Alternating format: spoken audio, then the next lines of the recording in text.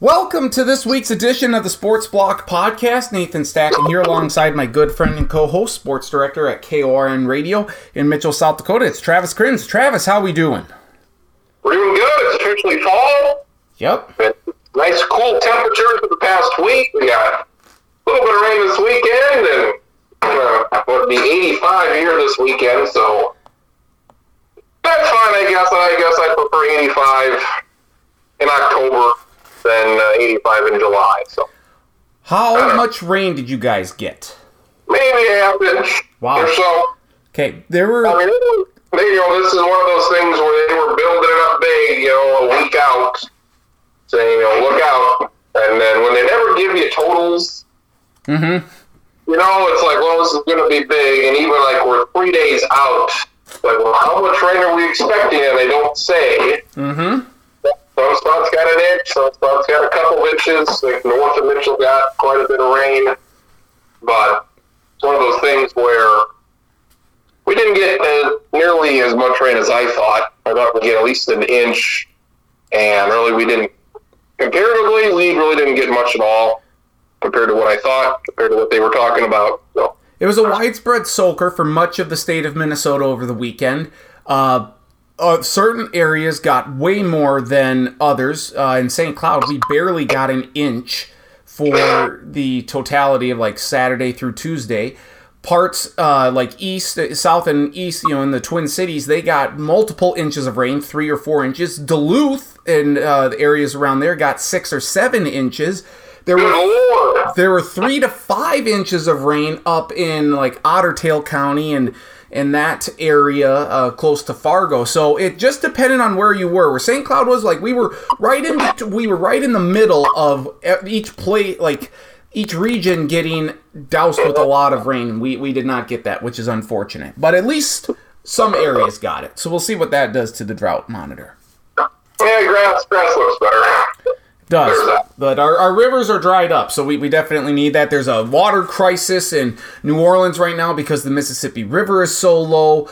It's like, we could use some rain. It's a trickle down effect, literally.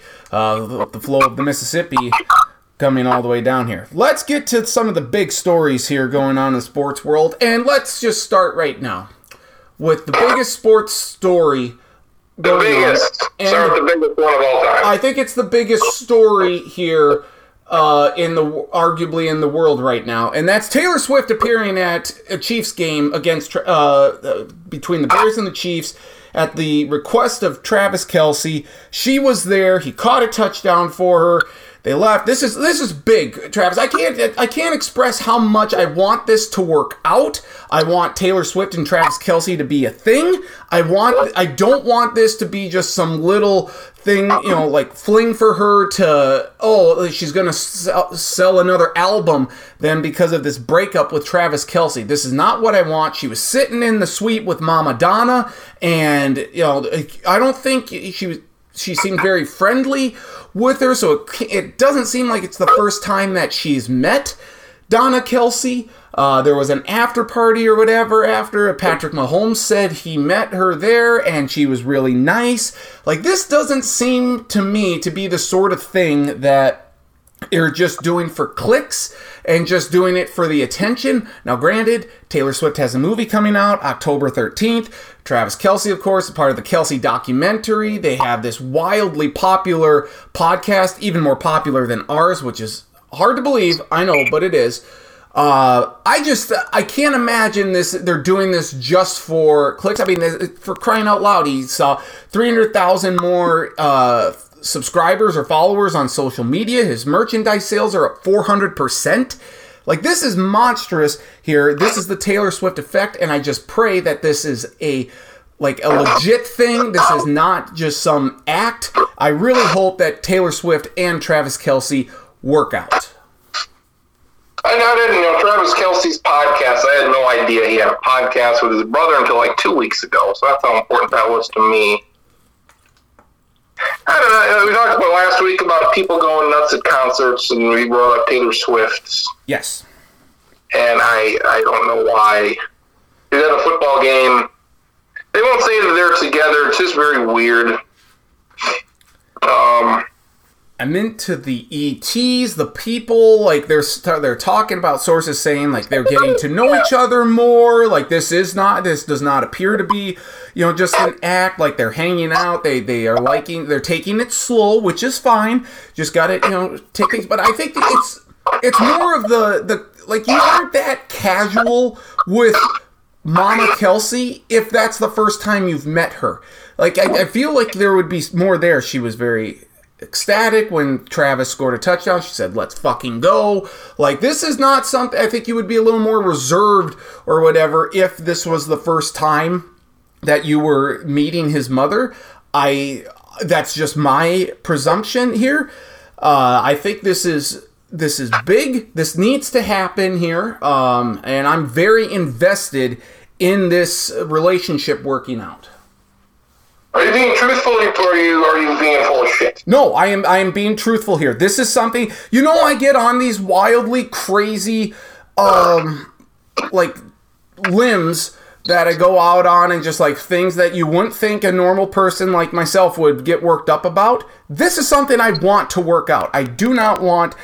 I want this to work out. I think it's in part because my father-in-law likes the Chiefs. I like the Chiefs, too, as a result of Patrick Mahomes. Travis Kelce is a very funny guy. I like T-Swizzle.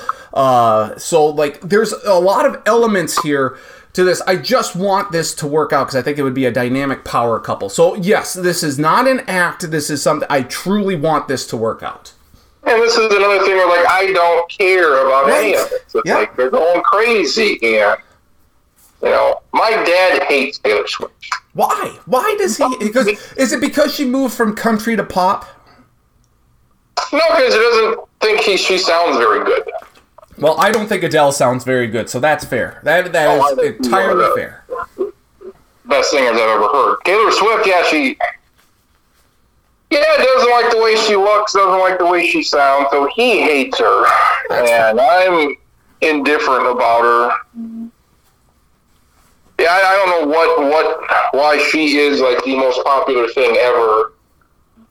I can't put, like, she's not, like, oh, she's this great singer. I'm like, no, she's not a great singer. Oh, she's most beautiful ever. No, not really. I don't know what the infatuation is with her. She seems to be a very down-to-earth individual. Like, she doesn't appear to be a diva and take her stardom for granted or whatever. Like, she's one of the people. It's maybe, perhaps. I heard that she rented out a restaurant for those two. I don't know if this was after the game, before the game, sometime. This could have been the after party in an upscale, like, country club neighborhood in Kansas City. I was like, all right, apparently she reserved it. And anybody who was there had to leave, or they had their meal paid for or something. And this restaurant stopped taking reservations at some point because they knew she was coming with people, so they were prepared for that. So I don't know. I don't care who she dates. I don't care who Travis Kelce dates. It's like every night after the news on Kello, there's Entertainment Tonight at 6:30. Mm-hmm. Mm-hmm. And it's like, you look at these, I don't know, anchors or hosts or whatever you call them. Kevin Frazier, former SportsCenter anchor. Yeah, you look at him and you're like, you're doing this? Like, is this fun? Oh, and just the, like the opening of what they're going to talk about that night. We're going to talk about this, and this guy doing that, and this lady's doing this, and we caught a picture of Joe Blow at the out with his dog and wife today. Like, okay, what about it? So, like, it feels so insignificant. Mm-hmm. Like, Entertainment Tonight. Yeah. Let me look at. I know, it's all what is on their website? I'm sure some people look at sports and say, well, this is a waste of time. Exactly. What is this about? And they look at, well, this is stupid. It's truly whatever floats your boat. And, so for some people, my boat's sinking at the moment. This is... fair enough. Okay, it's Entertainment Tonight. I'm on their website.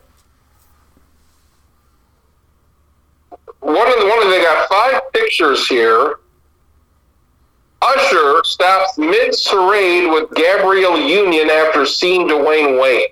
Ooh. What does that mean? Who gives a shit? Yep. Gwen Stefani shares how Blake Shelton changed her life. Who cares? Well, I think that's probably more so because The Voice just started on NBC this week. Another person, someone I've never heard of, skips out on divorce hearing. Home foreclosure confirmed. Some lady, I have no idea who it is. Travis Kelce shares what Mom Donna thought of Taylor Swift. I don't give a fuck. Ooh, well, that's something I'm going to have to check out. The big story, of course, Joe Jonas and his wife, soon-to-be ex-wife, Sophie Turner's daughter, name revealed. We know the name of their 6-year-old daughter, or whoever the hell it is. 3-year-old daughter. Wow, 6 years and we finally found out? Like, that's... Unbelievable. This is... some people like this. I think it's a waste of time. E.T. is the ESPN of entertainment. Like, that's where people go to for all this stuff. Like, if you look on ESPN's website right now, McDaniel, revenge not on Finn's mind versus Bills. Koepka to... The thing on ESPN right now is Damian Lillard getting traded to Milwaukee. Yes. All right, that's a news story, a transaction, a fairly big NBA trade. Mm-hmm. Which we'll get to. Bryce Young expected to start against the Vikings. Mel Tucker stuff, some golf stuff. Jimmy Garoppolo's got a concussion. Like, these are things, okay, newsworthy things of health updates, trades, sexual assaults, whatever is going on here. But this other stuff is, we now know the name of this famous couple's daughter. That's your lead story tonight. That's news, though, to the pop culture and to the entertainment industry, to the sports, for the sports industry. The headlines that ESPN has on here are significant. So it's a difference of worlds, a difference of cultures. It's really the only way I can describe it. It's interesting to note, though, that 24.3 million people watched the Chiefs and the Bears game. It is the most watched game of the NFL weekend. There was at least an 8% increase in the demographic for 12 to 17-year-old females and 18 to 34-year-old females. So it is a Taylor Swift effect. It's not a coincidence that the viewership in those two demographics shoot up when Taylor Swift is at the game, and they want to get to know the Swifties want to know who is Travis Kelce. They want to know what this power couple could end up being. So the NFL's not going to care about this. The numbers are going to shoot up for viewership, and they're going to obviously merchandise is already going up for Travis Kelce. He's top 5 now in jersey sales as of today. We have, it did overshadow that Usher is going to be doing the halftime show in Vegas. Not that anyone really gives a shit, but this is the NFL. I'm sure would love to have more people talking about the Miami Dolphins scoring 70 points, but no, this is big. This is significant. Travis Kelce and Taylor Swift may indeed be an item. So it's something I'm going to keep a close eye on, and I'll keep you updated as well, since I know you won't be on pins and needles waiting for an update. No. She should do the halftime show at some point. She should, and there was talk about doing that. However, the issue that there's speculation that the NFL is so concerned about people going to the Super Bowl, just like buying Super Bowl tickets just for the halftime show, that they would then leave, and you're taking away the tickets from the NFL fans, and it would leave to like a half-empty stadium for the third quarter. I think that's the speculation as to why T-Swizzle is not doing halftime. Somebody going to buy a $1,000 ticket to see her sing for 10 minutes? Yes, because yes. Her tickets were going for thousands of dollars on the market. This was the hardest concert ticket to get. Now, refresh my memory. Who did you guys see in Omaha? Backstreet Boys? Jonas Brothers. Jonas Brothers. I'm sorry. Yes, yeah, the Jonas Brothers. Same thing. No, no, the Backstreet Boys and NSYNC probably a little better than Jonas Brothers in the pecking order, in the pagans. Currently, yes, probably not. But I imagine that you did not have as difficult of a time landing tickets for the Jonas Brothers as I would presume one would for Taylor Swift, right? Probably not. For a lot of these concerts we've gone to, I've got them on me. I've gotten them, weeks or months later. Like these here, I got. Like as soon as they said, all right, like noon on this day they go on sale, I was on the site, and I was not completely sure I was going to get them. See, and you can only imagine. I got them, and the Taylor Swift ones go a bit nuts. Right, but you can understand then, like how you're going in there and you're like, oh, I'm hoping I can land these tickets. And that's for the Jonas Brothers. Imagine that times 100 for Taylor Swift. Like that's the draw of her. And you know what? And she's not for everyone. Your dad certainly. I like her political stuff, telling people to get out and register to vote, and I like all this stuff about her because she's got this massive following. She made a lot of cookies that said, vote for Biden and Harris back in 2020. So I like that. We'll need her here next year. It's weird though, like she's the biggest star there is, but like she's not the best singer or the best looking or the best song. It's like what. It's a bit overboard. I can't explain why because I don't know why. But she's the biggest for some reason. It really touched a nerve with members of the MAGA community, specifically Clay Travis and this Nick Adams. I don't know if you saw what Clay Travis tweeted, but it was.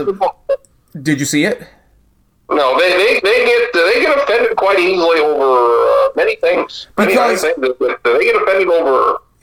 What's on beer cans? They get offended. Oh, that's what it was. Travis Kelce is now a spokesman for Bud Light. He's a spokesman for Pfizer and getting the COVID booster. And Clay Travis essentially said he just needs to cut his dick off, become a girl, and vote for Biden. Like, it just doesn't make any sense. Oh, are you that? Like, and then Nick Adams is some douche from Australia who, loves Donald Trump, and he says he's an alpha male. He's attacked Mina Kimes in the past, saying, like, why is she getting paid $1.7 million? He knows more football with one finger than she does. Like, he just goes after her. He's very sexist. He's a terrible, disgusting man. But he's talking about how Taylor Swift is, like, ugly and just unbecoming. Like, you are so jealous of the fact that the best tight end in football is dating the hottest thing in the entertainment world right now in terms of popularity, and like someone like you would never even be able to get a girl like Taylor Swift. So I just don't understand what these Clay Travis and Nick Adams guys think.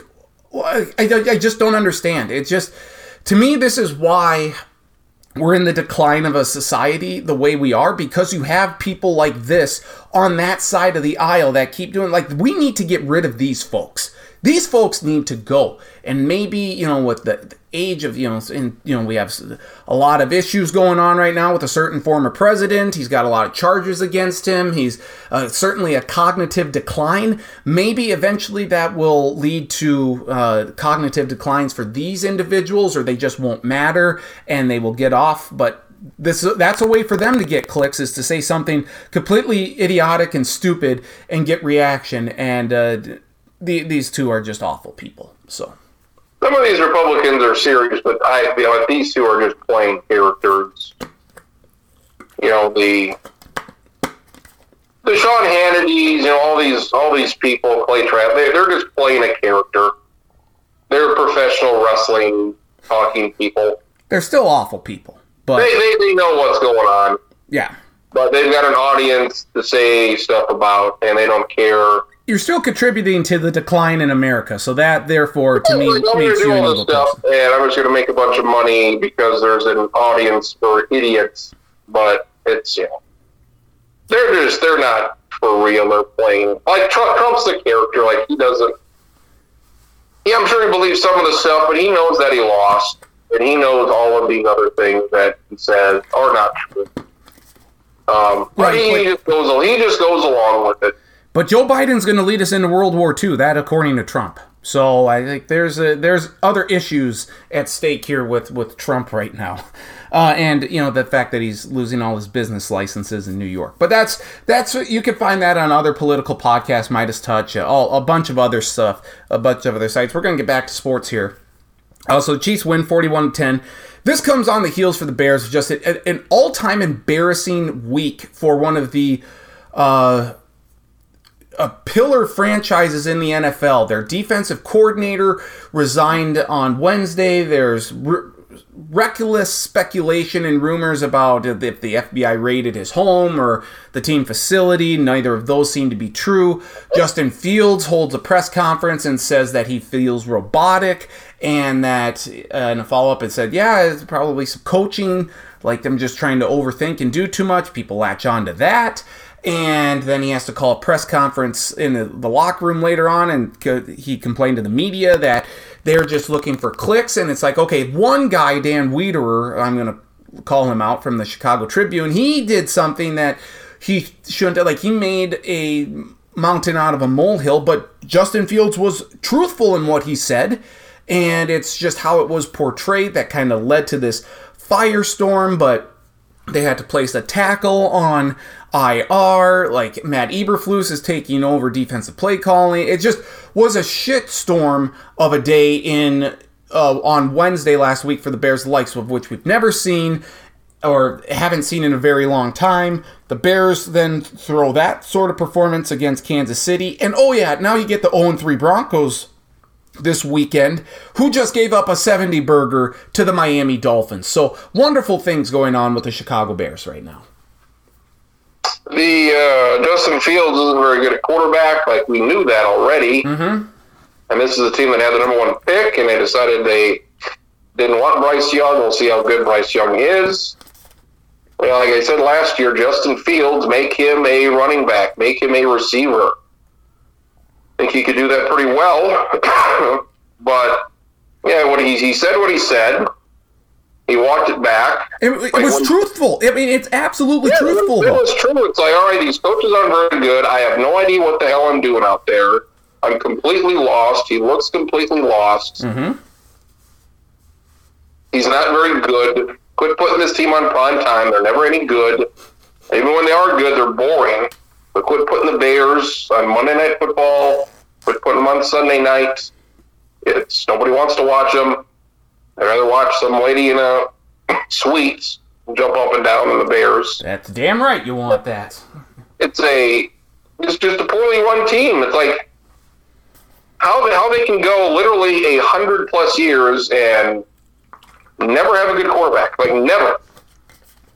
And this is why it's so difficult to jump into preseason hype, because there was so much hype around this team in training camp. Like, this offense is going to be great. Justin Fields is going to take that next big step. Like, look at the weapons he has and everything. And he has the weapons. Like, DJ Moore's a good wide receiver. Cole Kmet's pretty good at tight end.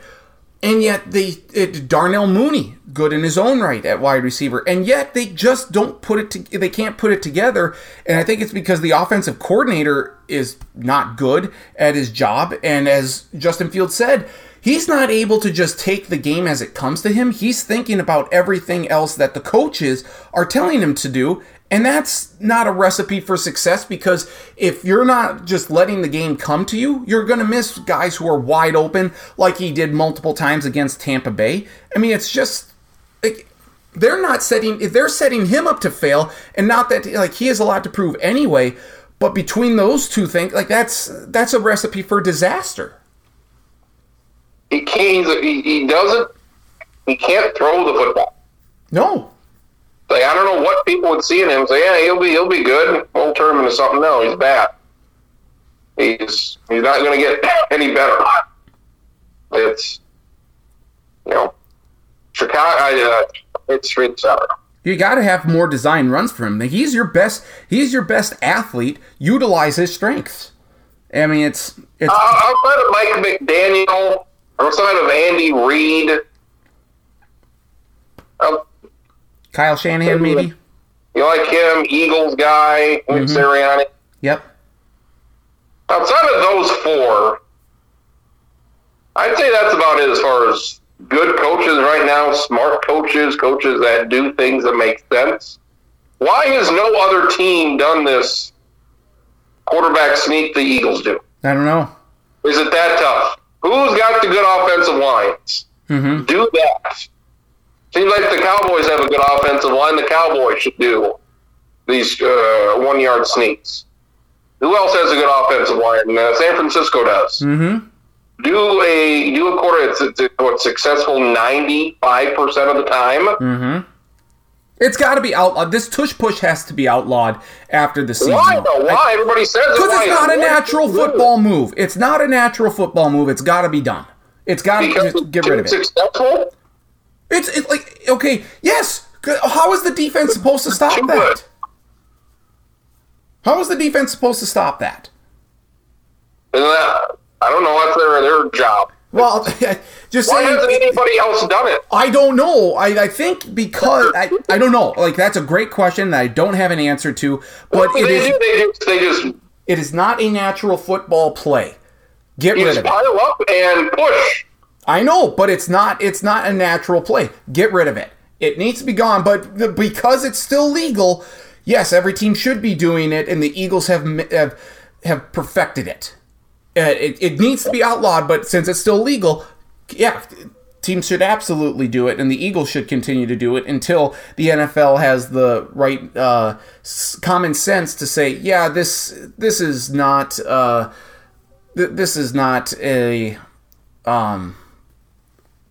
NFL move. This is not good for this is a negative impact to the defense because it's practically unstoppable. We got to stop this. This is not natural. Who does it? I'm not going to penalize one team for doing something extremely well. It's like nobody else does it, which proves to me that they're dumb.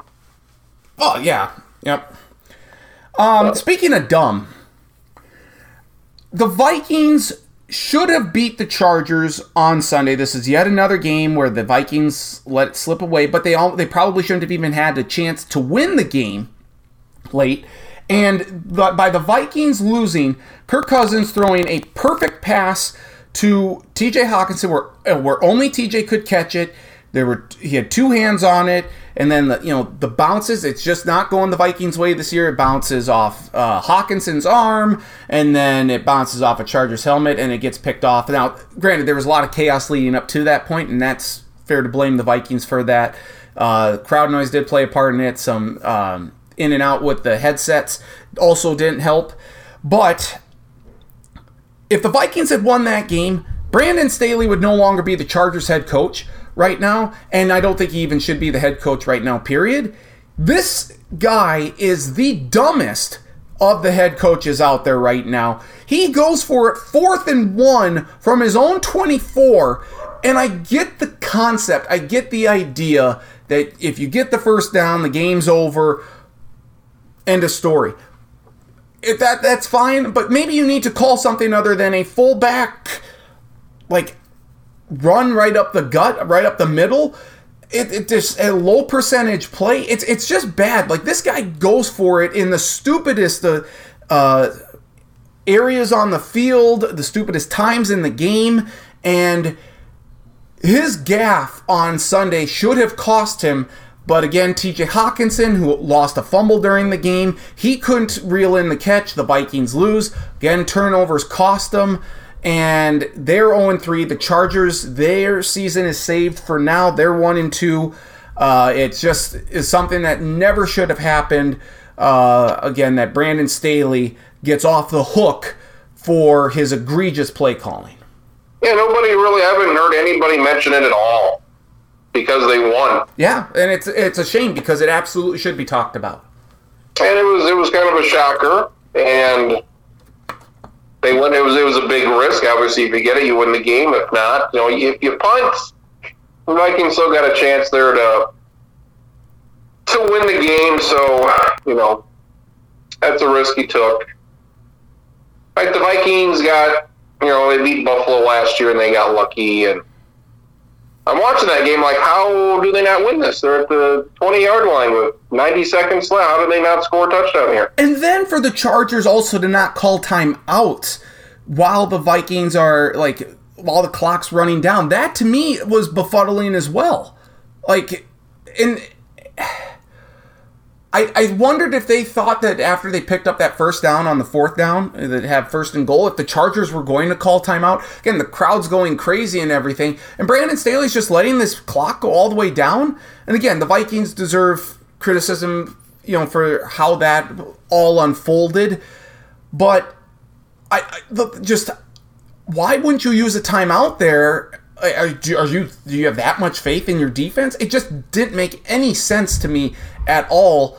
What, like, the not using your timeouts there? Because wouldn't you want some time left with Justin Herbert to get down, have a chance to tie the game or perhaps win it with a field goal? Should you give up the touchdown? Like, I don't understand it. These were two bad teams with two bad defenses. Teams that make dumb calls and bad mistakes. These are not. There's a reason why they were 0-2, 0-3. They're not good teams. The Vikings, their defense is terrible. It was on Sunday, yeah. They can't get home on a blitz. Like they have multiple times. Every play, they sent 5 guys at least every play almost, and they never got to the guy. Nope. They barely fucking touched him. Mm-hmm. Because Justin Herbert's excellent, and just throw it quickly. It's all these passes were thrown at the line of scrimmage. I don't get why they're playing 5-6 yards off when you're blitzing. Like, you know exactly where they're going. Like, you gotta put a hand on Keenan Allen. 18 catches for 215 yards.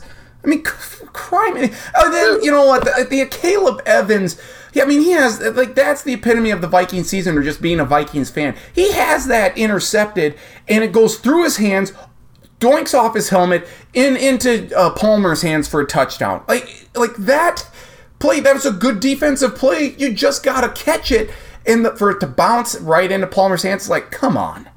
Like, that's what it is. Like, that's what it's going to be like this year.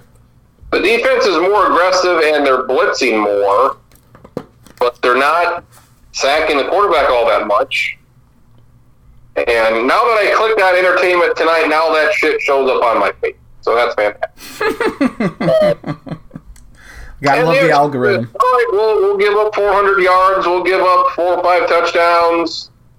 Like when does this change of, okay, this doesn't make any sense. You just give an offense whatever they want and hoping that they'll fumble it, hoping that they'll throw an interception, hoping that they'll make a mistake. Right, Herbert was 40 of 47. Mm-hmm. He was 32 of 38 against the blitz for over 300 yards. So quit doing that at some point. Now, working. Let's give them credit here. They did hold Joshua Kelly to 11 carries for 12 yards, so that was good. I thought they'd run all over the Vikings. They didn't even try to run the ball. Well, they tried. It was a failure. And then it didn't work. And the Vikings ran the ball excellently. That was good to see. Yep. I think Caleb Williams is going to be a Hall of Famer, and you should get him. Whatever team gets him is going to be really good. Well, okay, so the Bears have Carolina's pick. And they should do that. They should get their own pick, which would be really good. They'll get Carolina's. If they don't get the number 1 pick for the second straight year, they should trade up. Mm-hmm. Again, assuming the team that has the number 1 pick doesn't need a quarterback, and there may be a decent chance of that because you look at will Arizona pick a quarterback? That's the most interesting thing because of Kyler Murray and how much money he is owed. Mm-hmm. And they picked Caleb Williams. Like the Bears would. They had the upset of the weekend, and no one's talking about it. If you're the Panthers, would you pick Caleb Williams? Like you would almost have to because you know how much I like these quarterbacks. Yes. Every year I'd say this guy sucks, that guy sucks. I would draft Zach Wilson, let alone pick him with the second pick. Mm-hmm. I think all of these quarterbacks suck. I think Caleb Williams is going to be great. Mm-hmm. So that's what the impression he's had for me. So, it is, if you're the Vikings, get him. It is funny how things kind of work out here with the NFL schedule because there are four winless teams remaining in the NFL this year. Vikings, the Panthers, the Broncos, and the Bears. They happen to be playing each other this week. So barring a tie, 2 teams are going to get their first wins of the year, and there will be 2 winless teams remaining. It's funny how the NFL schedule kind of worked out that way. And based on what I saw last week against Seattle, with what the Red Rocket was doing, Andy Dalton, I'm glad that Bryce Young is going to play against the Vikings. I think it gives the Vikings a far better chance. But I am willing to, again, I text you on Sunday, like, yes, this Vikings team is bad. Like, there's no reason to lose that game. Turnovers are just killing them. They have lost 7 fumbles in 9 quarters. That is the most fumbles by a team like in years. They lost 8 fumbles all year last year. They've lost 7 in 3 games. It just doesn't make any sense. Protect the ball. KOC is really ticked off about it. Like when he says we're gonna bench players that aren't doing it. Yeah, you better do that. Who are they gonna bench? They're not gonna bench Hawkinson. He fumbles. They're not gonna bench the quarterback who has fumbled. They're not gonna bench Jefferson who has fumbled. Madison. That's it. That's the one. Madison. Great. You want to make an example of him. Cam Akers. Be that guy. All of their best players are the ones who are fumbling. It's not KJ Osborne because KJ Osborne never gets the ball. When he does, he turns it into a touchdown. It's just a lot. And this is, a classic Vikings thing of getting lucky last year and now they're unlucky. And they are the exact same team. They're no better or no worse than last year's 13-win team. They are the same. But the difference is the turnovers this year. The turnovers, yes. Like and turnovers are something that you can't control. They're inconsistent. There's no rhyme or reason to it. Well, I think you can control it a little bit. Like it's just called hanging on to the football. Like it's not a jarring. It's not something you can. You know what? I think the Vikings are going to have 3 fumbles next week. Like Hawkinson getting stripped of the football there on that first drive. It's like, are you kidding me? We're going to go through this again? Like, yes, we're going to go through it every game this year. Like I don't know how he doesn't. Like how are you letting the linebacker rip that ball out from you? It just it doesn't make any sense. And then he contributes to the interception at the end. The Vikings. And the Alexander Madison fumble, but they reversed it twice. There was one where. Did you know you could challenge forward momentum? I didn't know that. The one that they called back and he fumbled out. It's another lost fumble, and they said no. Progress was stopped or whatever the call was. But you could? I don't know about that. It was pretty evident that his forward progress had stopped, but how is that even reviewable? I don't know. That's a judgment call. Yeah, it's very frustrating what's going on, and this is while the Vikings have the leading passer in the NFL, the leading receiver in the NFL, and the second leading player in the NFL with sacks, and they're 0-3. Those stats just don't mesh. It's frustrating. So we'll see what they can do against Carolina. As I mentioned, Arizona beat Dallas, just one of the stunners. The way they did it, I don't even know if it's so much how that Arizona won, it's how they did it. I mean, they just went right at Dallas's defense, which had been so good through 2 weeks. So I think maybe is Dallas a little over. Dak Prescott throwing an interception in a triple coverage in the red zone. Are you kidding me? This guy is bad. He's not a good quarterback. Which, if I could give you right now, Kirk Cousins or Dak Prescott, who are you taking?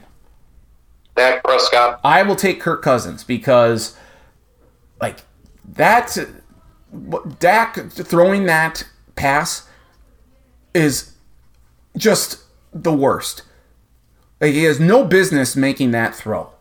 For Cousins, could he throw the ball past the sticks? Could he throw it into the end zone? there was the, second to last drive where they failed to score? Yeah. With 3 minutes left. It was fourth and goal or whatever it was.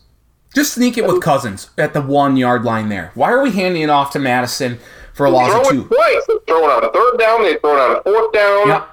The fourth down pass is a yard short to Jefferson in the left corner. Even if he catches it, he's not scoring. Yep. Why are you doing that? Why are you throwing that pass to him? I don't know why you don't do 3 straight quarterback sneaks. And again, with the quarterback sneak, you're a yard away. Yes. Do it 3 times. Yes. Just try it 3 times. It's so damn frustrating. Let's see. Anything else? I found another team the Vikings could trade Cousins to.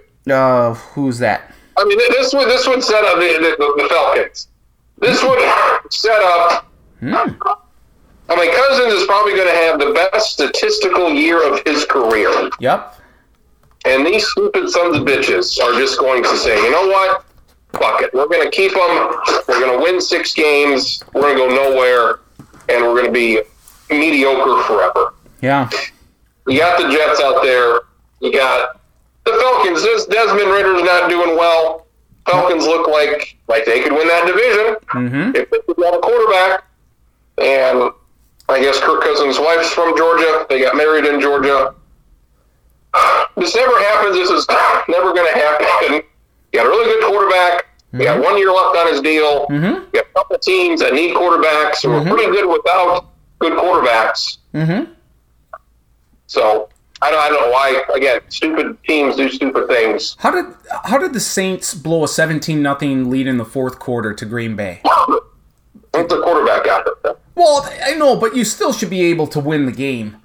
Like, all of a sudden, Jordan Love turns it on. What happened to the defense?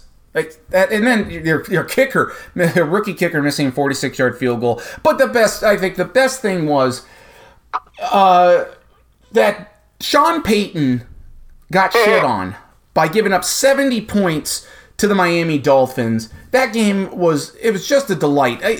Miami is a treat to watch. What Mike McDaniel, their head coach, draws up. I mean, they had Raheem Mostert had 4 touchdowns. Devon Achane had 4 touchdowns. Those are 2 running backs. They had 8 of the 10 touchdowns that Miami had, and they took their foot off the gas pedal midway through the third quarter. They had backups in. That's why Achane had 4 touchdowns. They could have easily scored. They could have put up more than 70 points, and they chose not to. That's very nice. That's classy of them. But this could not happen to a better person than Sean Payton. Just the way this season has gone. I said it at the outset that this was not a great landing spot for him, and so far, so good. It warms my heart to see a guy like him get shit on as badly as he did on Sunday. People seem to like him. He had a nice media job. Like, do people forget what he did to the Vikings? Apparently so. Do people just overlook that? And Greg Williams did this, and let's also not forget. Was, I guess, banned for a year. Let's also not forget that he kept Alvin Kamara in on that Christmas Day game against the Vikings to get that record-setting touchdown, and he thinks that he's somewhat upset that the Dolphins put up 70 on him. Like, fuck you, Sean Payton. Fuck you. Yeah, I don't know why people like him. He's not a likable guy. You mentioned all these things he's done that's not likable. Yeah, it couldn't have happened to a better coach. I enjoy him being miserable. And that's another team that should get that quarterback if they can't. So. Not a great slate this weekend, or this upcoming week. We have a battle in the NFC North Thursday night with Detroit at Green Bay. So the winner of that game will be in sole possession of first place in the NFC North. We have the first London game, or first international game of the year, Falcons-Jaguars on Sunday at 9:30 a.m. Eastern, 8:30 a.m. Central Time on ESPN+. Apparently they're going to do some sort of Toy Story deal with the game as well, so that will be interesting. But there are 2 games of note here, and really I guess it's just one. It's Miami at Buffalo. And I don't know, have you taken a look at what the spread is of this game? If you haven't, guess what it is. Buffalo's 2.5, 3-point favorite. They are a 2.5-point favorite. After what you saw, I get Buffalo's done very well here lately. I don't know how I could make them a favorite right now after what Miami did last week. I'd say it's a pick 'em, and they're a 3-point favorite at home. But this play in Miami, Miami's probably a 3-point favorite. So, if it's a neutral site, probably even. So, yeah, we'll see if Buffalo can stop them. So. It'll be interesting. Good luck. And you know what? The Dolphins put up 70 points without Jalen Waddle. It wasn't like they were even at full strength. But I think we're all kind of waiting for when does Tua get hurt? Because when he gets hurt, then you trade Cousins to Miami. Perfect. There you go. The other game I think that's of note here is Baltimore at Cleveland. Baltimore has had Cleveland's number. They're 24-6 against them in their last 30 games. The Browns, though, they destroyed Tennessee last week. And Myles Garrett, 3.5 sacks. Tennessee was bringing 2 tight ends over wherever Myles Garrett was going in motion to, just to try and block him, because the Titans' offensive line is that bad. The Ravens had 7 players out last week. But they still should have beaten the Colts. Justin Tucker misses a 61-yard field goal, but that is a game of significance too, because they'll ultimately be in a tie for first place in the AFC North with the Steelers most likely, who play the Texans. But that, I think, is this is a game that the Browns, I think, if they win, they show like, okay, yeah, we're for real in the AFC North. Or if Baltimore wins, the North runs through Baltimore. But I think maybe some of the shine might wear off of Baltimore if they lose here in this game, and I think it's a very distinct possibility. In fact, I will say the Browns will beat Baltimore here. Steelers, I don't know if Steelers are any good, but I don't know either. I feel like we're one Tua injury away from the entire AFC North getting into the playoffs. Or one Josh Allen. Buffalo and Miami both make it. I think only one team comes out of the South. Yep. One team comes out of the West. Yep. We're going to see probably 3 teams. I think Baltimore gets in, Cincinnati gets in, and maybe Pittsburgh, Cleveland winner gets in. I'm still hesitant with Joe Burrow right now on that calf injury. Like, they didn't look good against the Rams. And they've got an easy schedule this next month. So, do you rest them? Can you win without them? Yeah. We've got the Titans. We've got a couple other opponents where you need some rest. No, I think that's a very good point. Yeah, it's going to be interesting. We have Chiefs-Jets on Sunday Night Football this week. We'll see if Taylor Swift makes an appearance. Because I'm going to go on record saying they're not together. Okay. I don't know if they're together yet. I'm waiting for it to be official. That's pretty much all I'm waiting for. This couple needs to happen. Please don't do it just so you get more people to go to your movie, to get a new album created, more people watching your documentary. This would be the worst time to do this, like in the middle of the beginning of the football season. Well, but she's going on her international Eras tour. Like, it starts November 9th in Buenos Aires or Brazil or something like that. Like, this needs to happen here before she goes back on tour. So we need this needs. I remember they showed Carrie Underwood once when she was dating Tony Romo. Mm-hmm. Like, okay, fine, great, she's dating Tony Romo. It's just I don't know, it's just weird. Yep, it is. Let's go to college here before we go to baseball. And last week, big week on paper. I asked you what you would rank the games, or like what you would rank the weekend going in. I believe you said, was it a 6? 6 or a 7. Okay, and what would you give the weekend now that it's all that the dust has settled? A 5. 5, okay.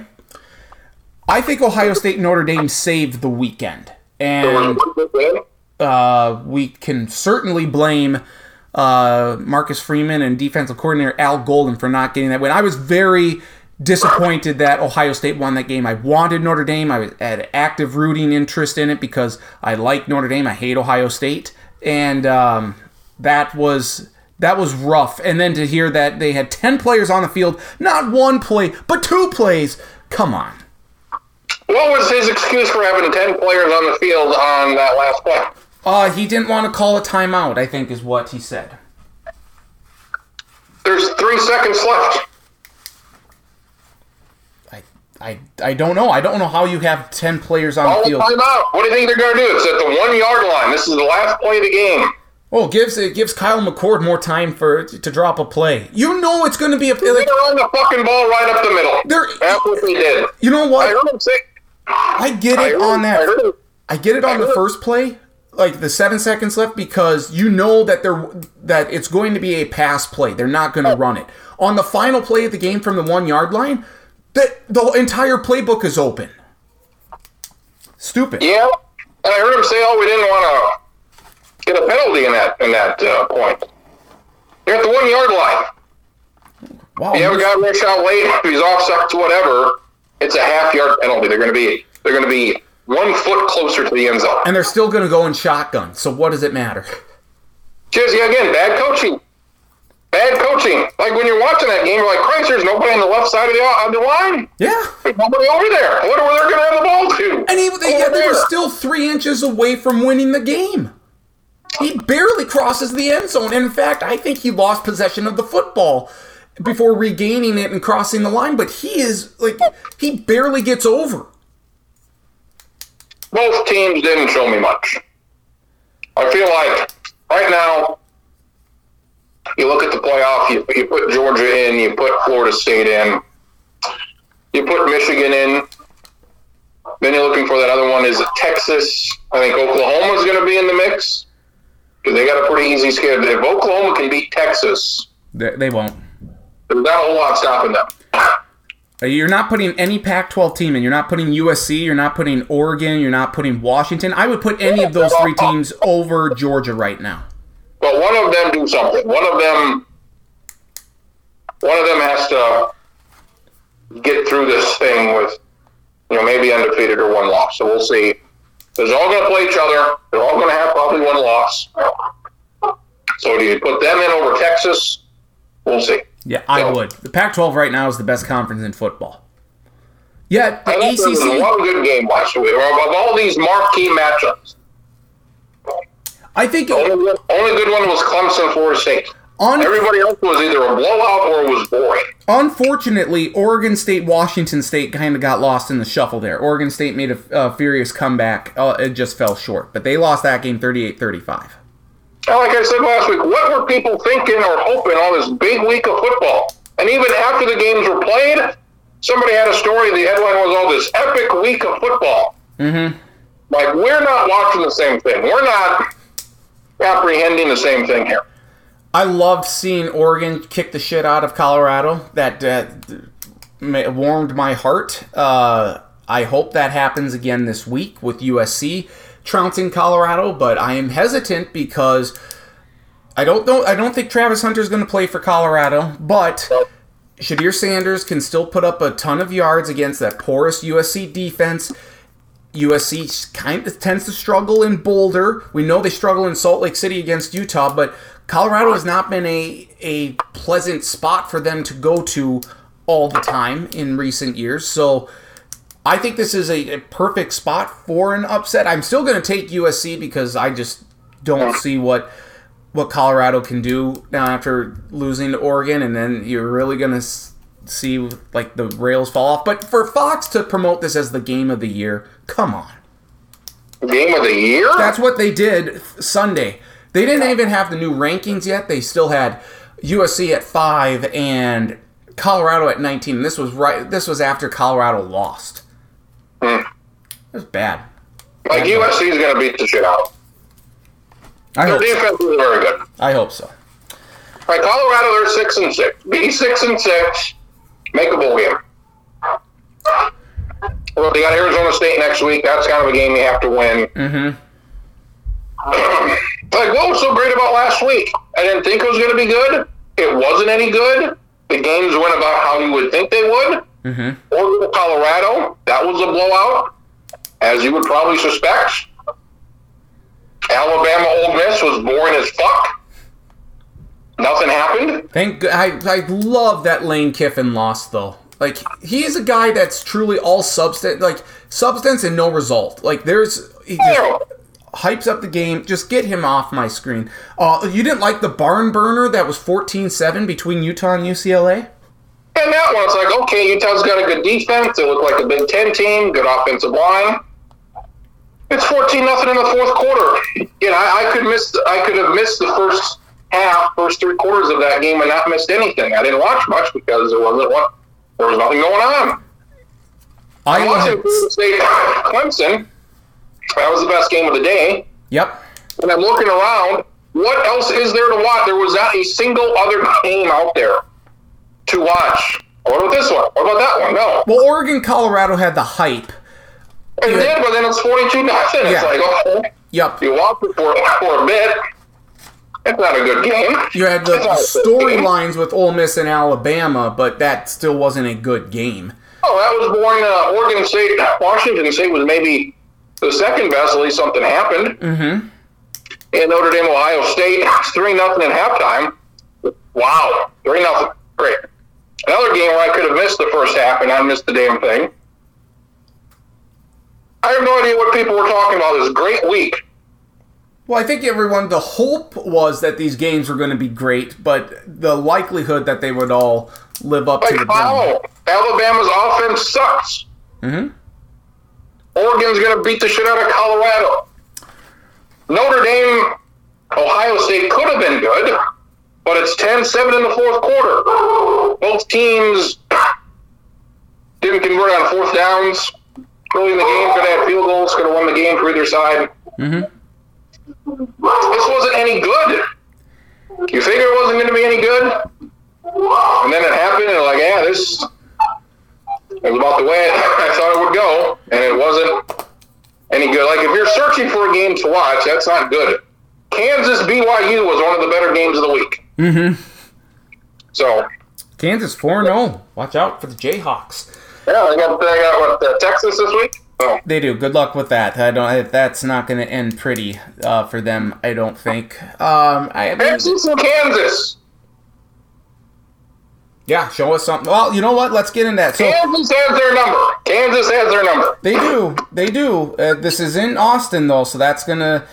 That does factor in, I think, to how this game goes. Last week, game of the week, you had Ohio State at Notre Dame. I would say that was very accurate. Upset of the week, Pittsburgh over UNC, not so much. And then watch your ass game of the week, Texas at Baylor. Texas won 38-6. So what do we have this week for the game of the week? Oh, let's get a field schedule here. The last week was a bad week for the upset. Oh, by the way, this is what I was going to mention. While you're pulling up that schedule, Iowa should be taken off national television, primetime television forever. And that was another game. Oh, Iowa, Penn State. Who gives a shit? Iowa can't score. They had 76. They had 76 yards of offense in that game. 6 more yards than the Dolphins had points on Sunday. And then NBC has the audacity to put Michigan State and Iowa in prime time this week. This week, like, no. I was concerned about with this Big Ten thing. I think I mentioned this summer. Yeah, I was with you. Not enough good games in the Big Ten. Even when you add USC and Oregon, that's going to help. Yep. But there's not enough good games. So you've seen all these games? Yep, I was right there with you. It does not make... There's not been a weirder game this year in prime time than Maryland versus Charlotte. Yeah. We're going to look back at that and say, what was that? Yeah. There's not enough good teams right now in the Big Ten. There's Michigan, there's Penn State, there's Ohio State. Mm-hmm. That's it. That is it. There's nobody else worth watching. There's nobody else all that good. And may I say, the Minnesota Golden Gophers. Oh, my God. Oh. I'm looking at the end of this game. They're up 3 touchdowns. They're going to beat Northwestern. Yep. In unimpressive fashion. And then Northwestern comes back and like, no, there's no way they're going to win this. And then they score, and then they go for 2, and they do all this stuff, and they win. It's like, wow, what up?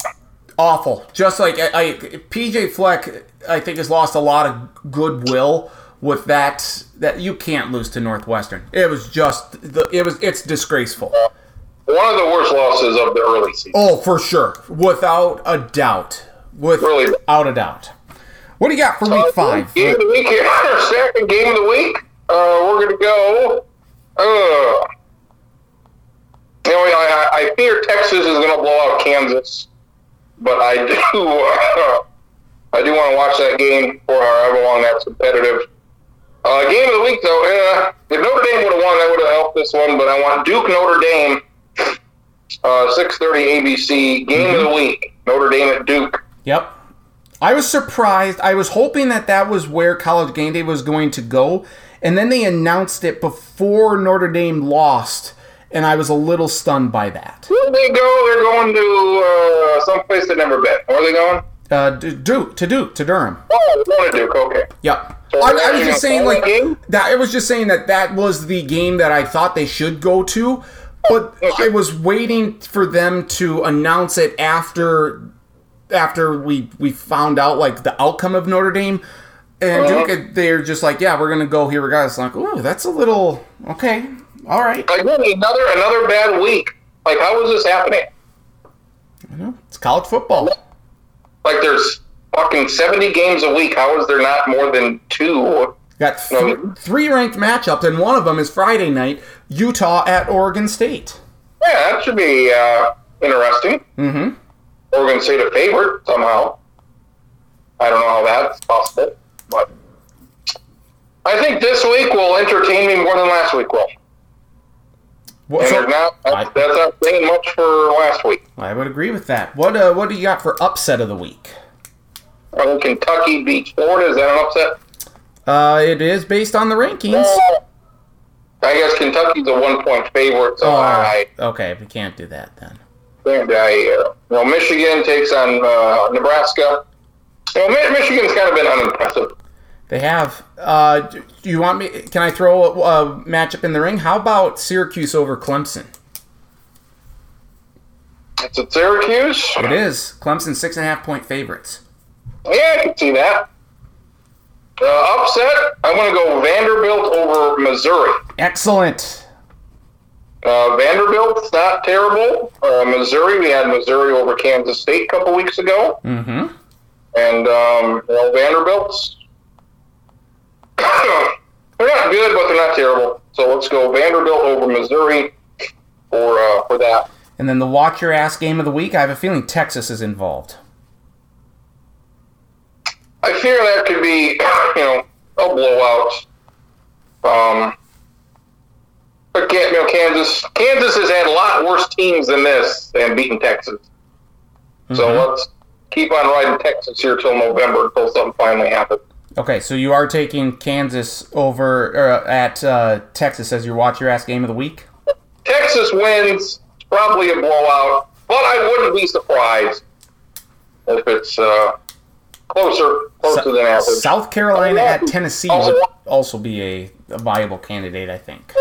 I think Colorado's good story. People are watching the hell out of them, but they should score a little bit more against Oregon, but there's no reason why USC shouldn't put up 45 points. Also, Washington, watch your ass against Arizona, having to go to the desert. Washington's ranked 7th. You can't do that. You can't lose to Arizona. Don't do it. Next week, or in 2 weeks after a bye, 2 weeks, Oregon at Washington. God damn, that's Washington's fun to watch, but they've got a hell of a schedule. They do. That's why. So they're not making the playoff because they're not, they're going to lose 2 games, 3 games. Oregon at Washington on October 14th. Sign me up for that. And then Washington's at USC, and then they host Utah. Yep, that's a gauntlet. That is without a doubt. Who finishes this thing? Everybody likes the Pac-12; they're good. But who finishes this? Oregon's at Utah in a month. Mm-hmm. Like, who's going to come out of this? It's a good question. They might be really good, but USC back-to-back weeks at Notre Dame, then they host Utah, and then back-to-back weeks they host Washington, and they're at Oregon. It's a gauntlet. There's no other doubt about it. In Utah, back-to-back weeks, Utah, USC, and Oregon. Mm-hmm. All of these teams are going to lose. And the way the rankings go, if you lose, you're going to drop. Notre Dame dropped 2 spots. Mm-hmm. They lost to, number 6, number 5? Yep, number 6. They lost to number 6, in which they're number 9. They lose on the last play of the game. Oh, you know what? Let's drop them. Let's drop them a couple spots. They're not as good as we thought. Like, really? Mm-hmm. Can't you just do them the same? Yeah, so, as of now, I do Georgia, Florida State, Michigan, and as a wild card, I'll put in Oklahoma. Okay. All right. Let's turn our attention to the final week of the baseball season. Fresno State's right now maybe the favorite to be that group of 5 team. Oh, okay. All right. Fresno State. All right. Very good. I like it.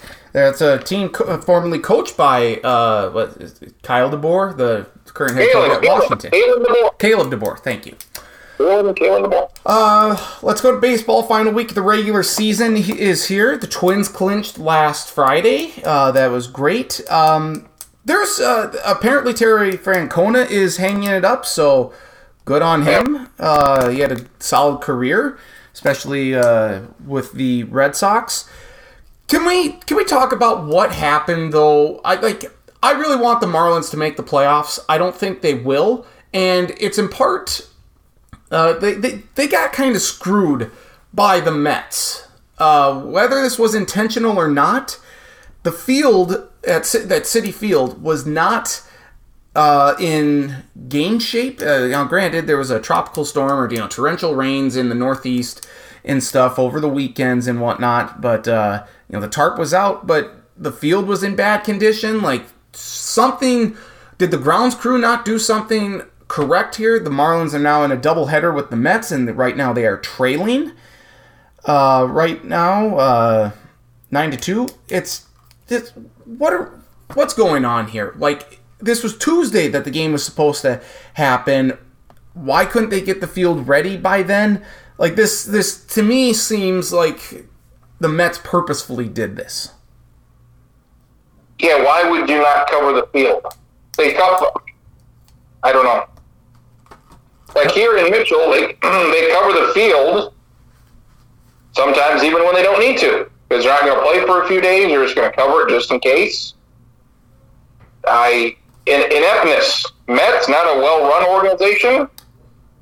If you're the Marlins, I'd be pretty pissed. Well, how can, and I guess Major League Baseball doesn't want, games to go into Monday or whatever, so they are the ones that made the call for the doubleheader, but that's a middle finger to the Marlins. Like, you have a very good NL wild card race coming down here, really for the final spot, because the Phillies have clinched one. The Diamondbacks seem like they're going to clinch. They've taken care of business against the White Sox thus far this week, so they should be in the clear here, no problem. It really comes down to the Cubs and the Marlins, with maybe the Reds having an outside chance. And the Cubs lost in embarrassing fashion Tuesday night to the Braves after Suzuki or whatever. He muffed. He missed a fly ball in the 8th inning there, and 2 runs scored, and the Braves came all the way back from 5-0, 6-0 to win that game. So that was impressive for them. But the Marlins had a shot there then to take advantage of this, and now we'll see what happens. In Game 2 Wednesday night here, but they're it's just bad. That's a bad look for Major League Baseball.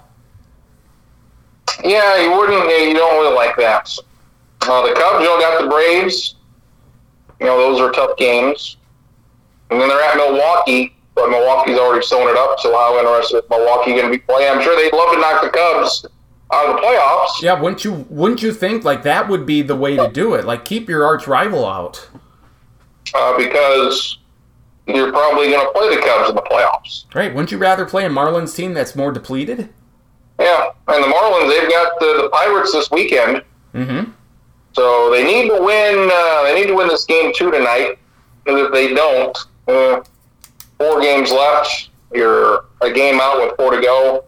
Impossible, but tough. And then the Reds lose a 9-run lead to Pittsburgh last week. Yes. Yep.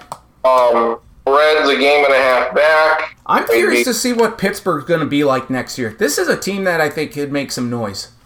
Yeah, they're young. They got off to a good start this year. So maybe finish 500 next year. So Arizona's got a 2-game lead. Mm-hmm. Arizona should be all right. The Twins probably won't know who they're going to play until Sunday. So right now it's Houston, which I would want. Yes. The Mariners.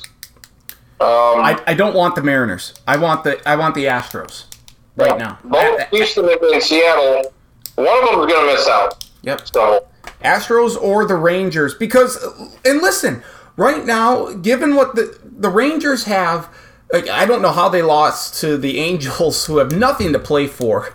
So we'll see what the Rangers can do here in their final game Wednesday night against the Angels. But then they have 4 in Seattle. And right now, the Minnesota Twins are 4 games back of the Rangers for the best. I'm not saying it's likely to happen, but that's something to play for. Considering that the Twins have the A's and the Rockies, 2 of the 3 worst teams in baseball, and the Rangers have to play 4 in Seattle, and Seattle, after getting swept by the Rangers last week, will be playing for their playoff lives, because not only are they not guaranteed to get a wild card, but you would still seemingly, theoretically, have a shot at the division here by beating Houston. So this is... I'm not saying that it's likely the Twins can get the 2 seed, but the Twins have as much to play for as Texas and Houston and Seattle. It gives you more time for Carlos Correa to get healthy. It gives you more time for Royce Lewis to get healthy. There's reason. I'm not saying it's going to happen, but that's something to watch for here over the final weekend of the regular season. But that requires the Twins to not lose to the A's either Wednesday night or Thursday afternoon. Twins have to win out, and Texas has to lose out. And even if that happens, though, Texas losing out means that Seattle would win out. And I think Seattle's got a better record than the Twins. Let's see. Yeah, Seattle's a game up on the Twins. So I don't think it's possible. I don't think it's mathematically possible for the Twins to get the 2. Even though they're 4 back with 5 to go based on the schedule, if Texas and Seattle split, that's not enough. Right, but if, let's say, Texas loses to the Angels and then lose 3 of 4 to the Mariners, and the Twins win out. The Twins... Then you have I think they would all finish with 89 wins, and there'd be a 3-way tie. Well, what if the Astros lose, though? Or what if the Astros beat the Mariners? So that the Mariners would finish at most with 88 wins. Let's say the Astros finish, they take... They'd be tied with Texas, so I think it's not going to happen. But they're 4 back with 5 to go. Wishful thinking here, but we want to play Houston. I would say at this point, right? Isn't that what a Twins fan would prefer? Yeah, Houston's at Arizona this weekend. The fact that the Royals swept Houston in Houston, that makes I think that should make Twins fans feel cautiously optimistic, but then again, nothing should make Twins fans feel optimistic given what this team has done in postseason play here recently, an 18-game losing streak. I think we want to play Houston for different reasons. I want to play them because I think they're the favorite. You want to play them because you think you can beat them. Yes. Oh, I see both sides of that argument, so I could see why you would want to play them there as well. I would be fine playing Texas, too, because the Twins have had success against Texas. But Texas has been playing better here as of late. I don't want to play Seattle. I'm just looking at the regular season and how that all shaped out. Seattle's played the Twins very good. The Twins have played against the Rangers and the Astros successfully, and the Rangers aren't at full strength. I'd be okay with either the Rangers or the Astros. I think Texas is probably going to win the division. And we will see what happens. One more game here. I think Seattle's going to be the team left out here.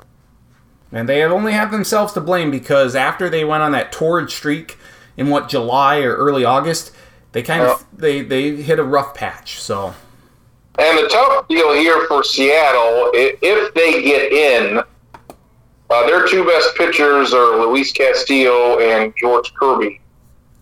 And they're pitching Saturday and Sunday to end the season. So they're just going to have to – they're using their top two guys. Might be a bullpen series for them then. So they're not going to have their two aces until at least game 2, maybe 3. So has there been any more mention? Seattle, you would not be playing their best pitchers. We will have our baseball preview, postseason preview next week, where we'll talk about all of this, and we'll certainly get that to you hopefully ahead of time here, before the Twins are eliminated. But has there been any more conversation, do you think, or have you heard on what the Twins are going to do with, say, not Hideki Matsuyama, but Kenta Maeda? I don't know why Hideki Matsuyama came into my head, but because I assume you're going to have Pablo Lopez as your Game 1 starter, and you're going to have Sonny Gray as Game 2, right? Yeah, he'll be in the bullpen. He'll be in the bullpen. That just seems the most obvious to me that you would throw Maeda into the bullpen. Yeah, Joe Ryan would probably start at Game 3. Mm-hmm. And if any of these guys get knocked out early, you would think that Kenta Maeda would be the first guy out of the bullpen. And if you need a fourth starter, you've got Bailey Ober, you've got Maeda. In years past, they've had no pitching, and when it comes to the playoffs, they've had to start what they started Randy Dobnak at Yankee Stadium years ago in a Game 2. So, the one reason why the Twins would make a run is because they've got 5 good starting pitchers. Yes. And 2 of them are excellent, and 2 others on any given night can be excellent. If this team makes a run, you would think they're going to do it because of their starting pitching. I don't see Buxton playing. There's no reason to bring him back. Correa, he'll be back. I'm sure Royce Lewis will be back. They'll get him back out there, even if he's not. I don't think he'll be close to 100%, but he needs to be out there. The Twins are completely redoing their bullpen here in the last week. Completely. Do you like that, or do you not like it? You may as well, because I don't like what they've been doing. So this is different. It might be better. It's different. Chris Paddock is back. He had Tommy John 16 months ago. He's a starter. Yep. But he pitched last night, struck out the side in one inning, gave up a couple runs in the next inning, went 40 pitches. Do you think, though, that's to get him back into the game mode? Obviously they're not going to throw him into the starting rotation, but are they just seeing if he's got anything to potentially give them for the postseason out of the bullpen? Yeah, he could definitely be in the bullpen, and he could give you multiple innings because he's a starter, and you want to work him back. And he's been pitching here for the last few weeks. Caleb Thielbar's got to be a part of this, right? He'll be there. You've got Louis Varland, who also has a good run as a starter. Spent a lot of the year in AAA. Now they're moving into the bullpen, and he has been impressive. He's been upper 90s, near 100. So Louis Varland is a guy that best way to mask a bad bullpen. Yeah, best way to mask a bad bullpen is to throw a bunch of starters in there from either AAA or that you carried during the regular season that wouldn't be on a standard pitching staff, at least not for the wild card round. And then you've got Brock Stewart, who we talked about early in the year, kind of coming out of nowhere and being effective. And he pitched last night, a scoreless inning. So you've got 3 guys. You got Brock Stewart, who hasn't been in the majors in 3 months. You've got Paddock, who's a reliever, coming off of Tommy John surgery, just pitched last night. And you've got Louis Varland, who's not a bullpen guy, but that's the way he's going to be used. Mm-hmm. So probably two, if not, three of those guys are going to be on the roster, you would hope, with a long postseason run. Mm-hmm. You've got, Kenta Maeda and Bailey Over, if you need a fourth or a fifth starter. So pitching depth is a strength of the team. I watched when they clinched Friday against the Angels, and Duran was terrible. It took him almost 35 pitches to get through it. And said, I was nervous out there. It was a big crowd, and that really bodes well for the fucking playoffs. Nervous clinching against the goddamn Angels in front of 30-some thousand. Well, just wait till you're playing the World Series champions. Right. And there's 40,000 people there. Right. So that doesn't give me a lot of hope for Duran because he can be wild at times. It's cool he can throw 103. I'd prefer somebody that can throw some strikes. Yeah. So he doesn't give me much hope. Emilio Pagan has been fantastic this year, especially the last couple months. He has. How much does that pain you to say? Because we've both mentioned. I get it. It's very simple for me. Just do good. If you do good, I'll say you're good. If you do shitty, I'll say you're shitty. I hope he does good. He's on a team I want to root for. Yep. Zach Wilson's bad. If Zach Wilson was good, I'd say he was good. But he's not. He's the worst quarterback I've ever seen. Ooh, even Josh worse than Allen Spurgeon. Bad. Now Josh Allen, good quarterback.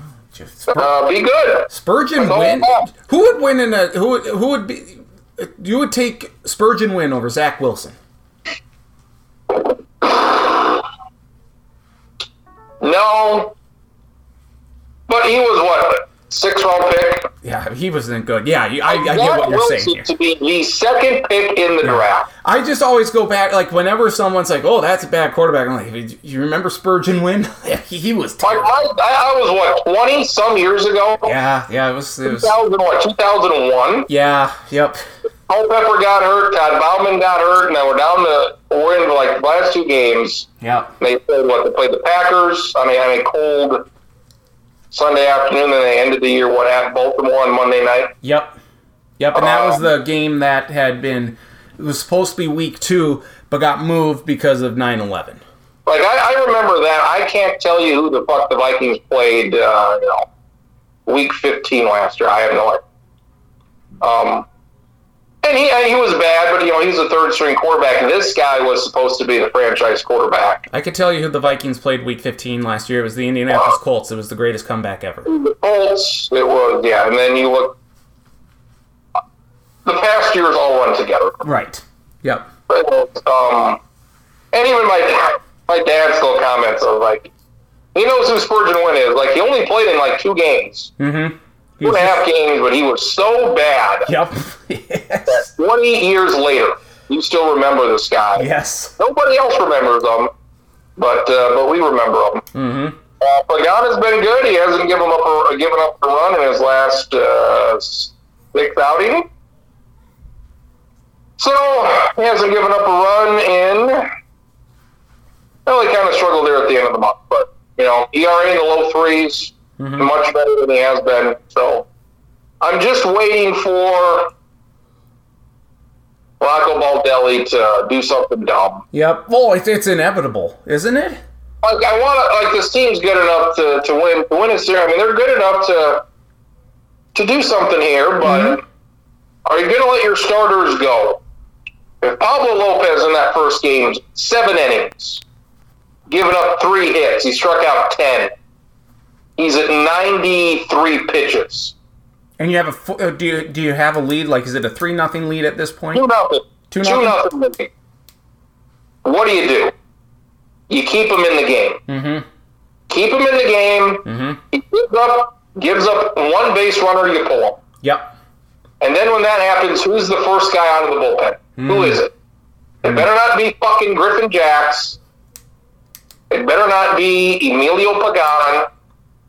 If we're in the 8th inning of a playoff game, who's your best guy? Whoever you put out there better go the rest of the way.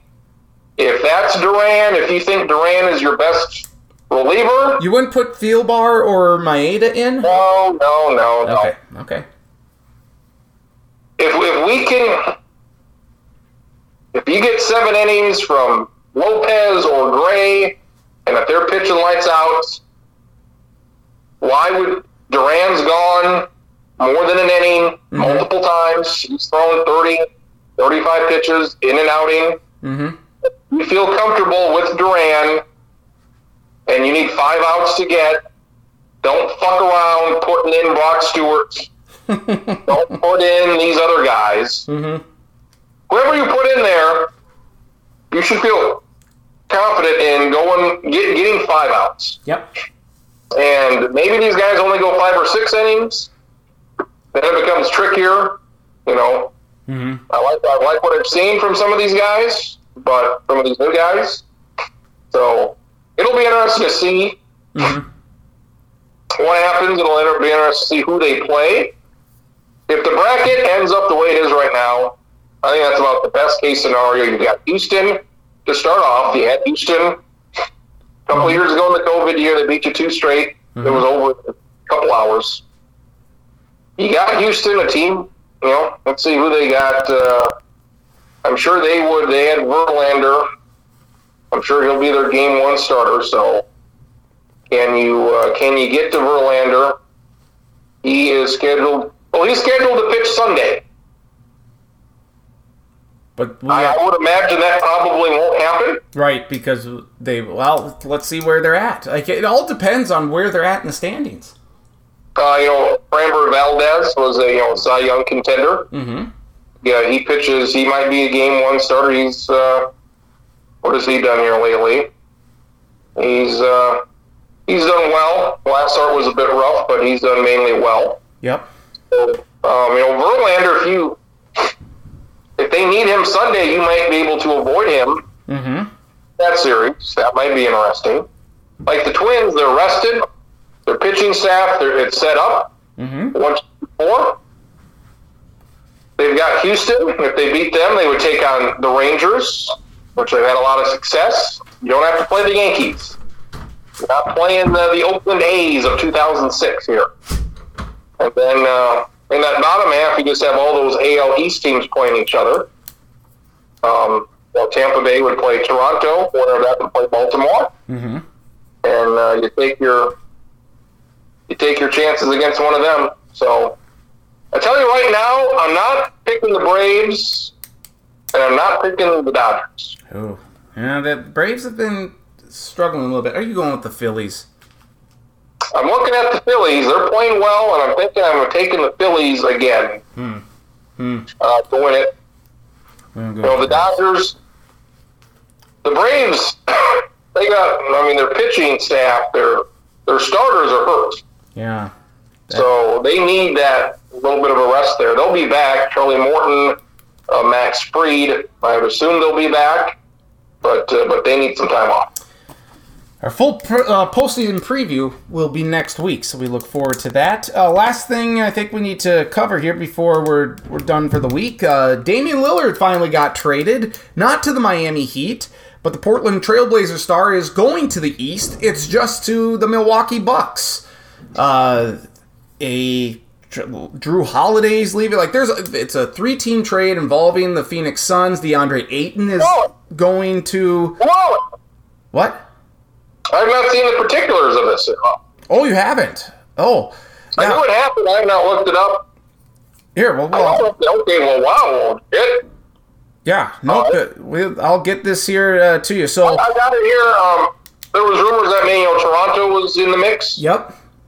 I didn't know anything about Milwaukee. Yeah, nope. Lillard's going to team up with Giannis. Drew Holiday is going to Portland. DeAndre Ayton is going to Portland.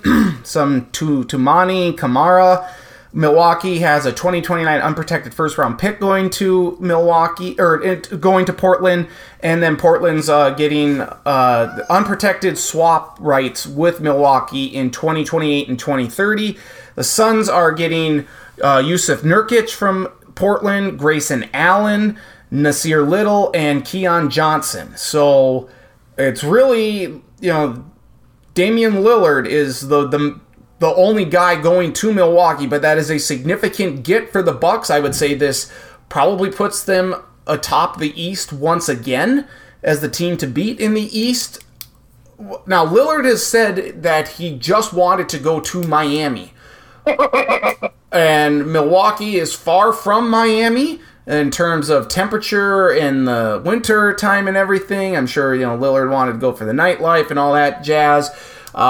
Play with Jimmy Butler and whatnot. But I would say that this is a very good outcome for him, considering he's going to play with the Greek Freak. I'm sure he wants to win because he hasn't done much winning in Portland. And doesn't Milwaukee give him a better chance than Miami would? Probably. Miami's been pretty good here recently. I think this helps Milwaukee prove to Giannis that they're serious. Well, don't you think they almost overpaid for him because Giannis has said, hey, I want to win another title here, otherwise trade me? Like, he's eligible for an extension here, I think, before the season begins. This is Milwaukee's attempt to say, yes, Giannis, we want to win too. We're bringing in Lillard to help you. Well, they give away Drew Holiday, their second best guy. And Lillard's better than Drew Holiday. Yes, Holiday's a little younger. I guess not. I guess they're the same age. So I guess Drew Holiday, 33, older than I thought. But Damian Lillard, he's going to stay healthy. Yeah. Missed 25 games last year. He missed 50-some games 2 years ago. So maybe going to a better team, he'll automatically, maybe I'm feeling a little bit better. And for him, there's no reason to push it when you're with Portland and you're nothing to play for, so there's no reason to play through an injury. But he averaged 32 points last year.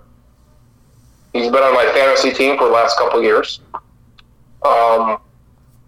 He's nearing the end of his career. He's been around a while.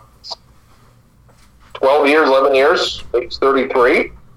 So, not getting any younger. You got a couple of years, you feel like, till he reaches his mid-30s. Well, it's a bad contract on the backside.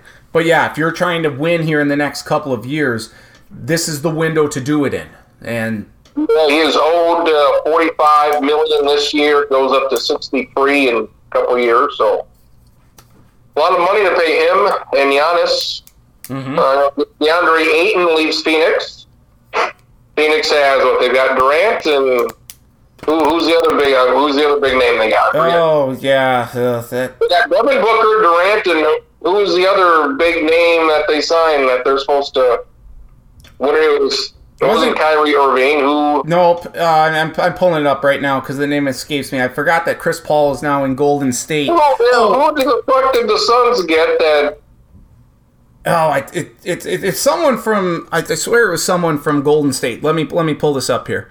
I'm looking at who is it? I'm looking at their roster. I guess Durant. I guess it was Durant. I guess. No, Bradley Beal. It was Bradley Beal. Oh, Bradley Beal. Okay. Bradley Beal. So that's their three. They had Grayson Allen. They'll be part of the mix. They've got Bol. Hopefully Bol stays around. Mm-hmm. Who is this here? And they need, like, everybody else on their roster needs to play for the minimum because they're paying three guys $50 million here. So, we'll see if it works out. They have bigger names than I thought. I heard somebody say, Portland didn't get anything. I'm like, what? Well, I look at this, and I'm like, they got, like, Portland should be better. Mm-hmm. DeAndre Ayton's a nice player. Drew Holiday's a nice player, an all-star. Mm-hmm. So Portland should be better. This says Grayson Allen is on Phoenix. That's not what the report says. What's the report say? That he's going to Portland? Well, they have Grayson Allen on Phoenix. Okay. What does this say? He's going to be on the Suns. I thought I read that. I thought I just read that he was on Portland. Regardless, an interesting trade to say the least, as the NBA season will be here before we know it next month. Jokic, he's a nice little player. Yep. Oh, I agree. So the Suns do well. I think everybody wins. Initial reaction, everybody wins. Milwaukee goes for a title. Phoenix gets some complementary players to add depth that they need. And the Blazers get rid of probably their best player they've ever had. I misread it. I even read that the Suns got Grayson Allen. I don't know why I was thinking Portland. Yeah, Portland gets Drew Holiday, DeAndre Ayton, and Tumani Kamara. So, yeah. One of the great assholes of all time, Grayson Allen. Yes. Yep, we hate him. So I like Portland, Mike Trout, he doesn't want to leave the Angels. Angels don't want to, now is the time to get rid of Trout. Mm-hmm. But they're, obviously, the Angels, I hate them. But good for Portland, moving on. They gave it a good try for a decade. I think they got to one Western Conference final. Mm-hmm. And then they won, a serious contender to knock off whatever the hell they were playing. Golden State. Or whatever it was. Golden State. Golden State. So they start over. They get some guys. So I like the trade for all three teams. Indeed. And if the rumors are true, if NBC is serious about getting the NBA back here in a couple years, that move right there will greatly increase my NBA watching. Yeah, no doubt. Just putting them on a different channel, I just can't tell you how much. And if everything NBC does is good, and goddamn it, I hope the NBA gets back on NBC. My God, I feel like I'm 12 years old again. Well, we'll play the music when it happens. No, my God. It's my ringtone stacking. So. Yeah, very good. Anything else we need to get to before we say so long?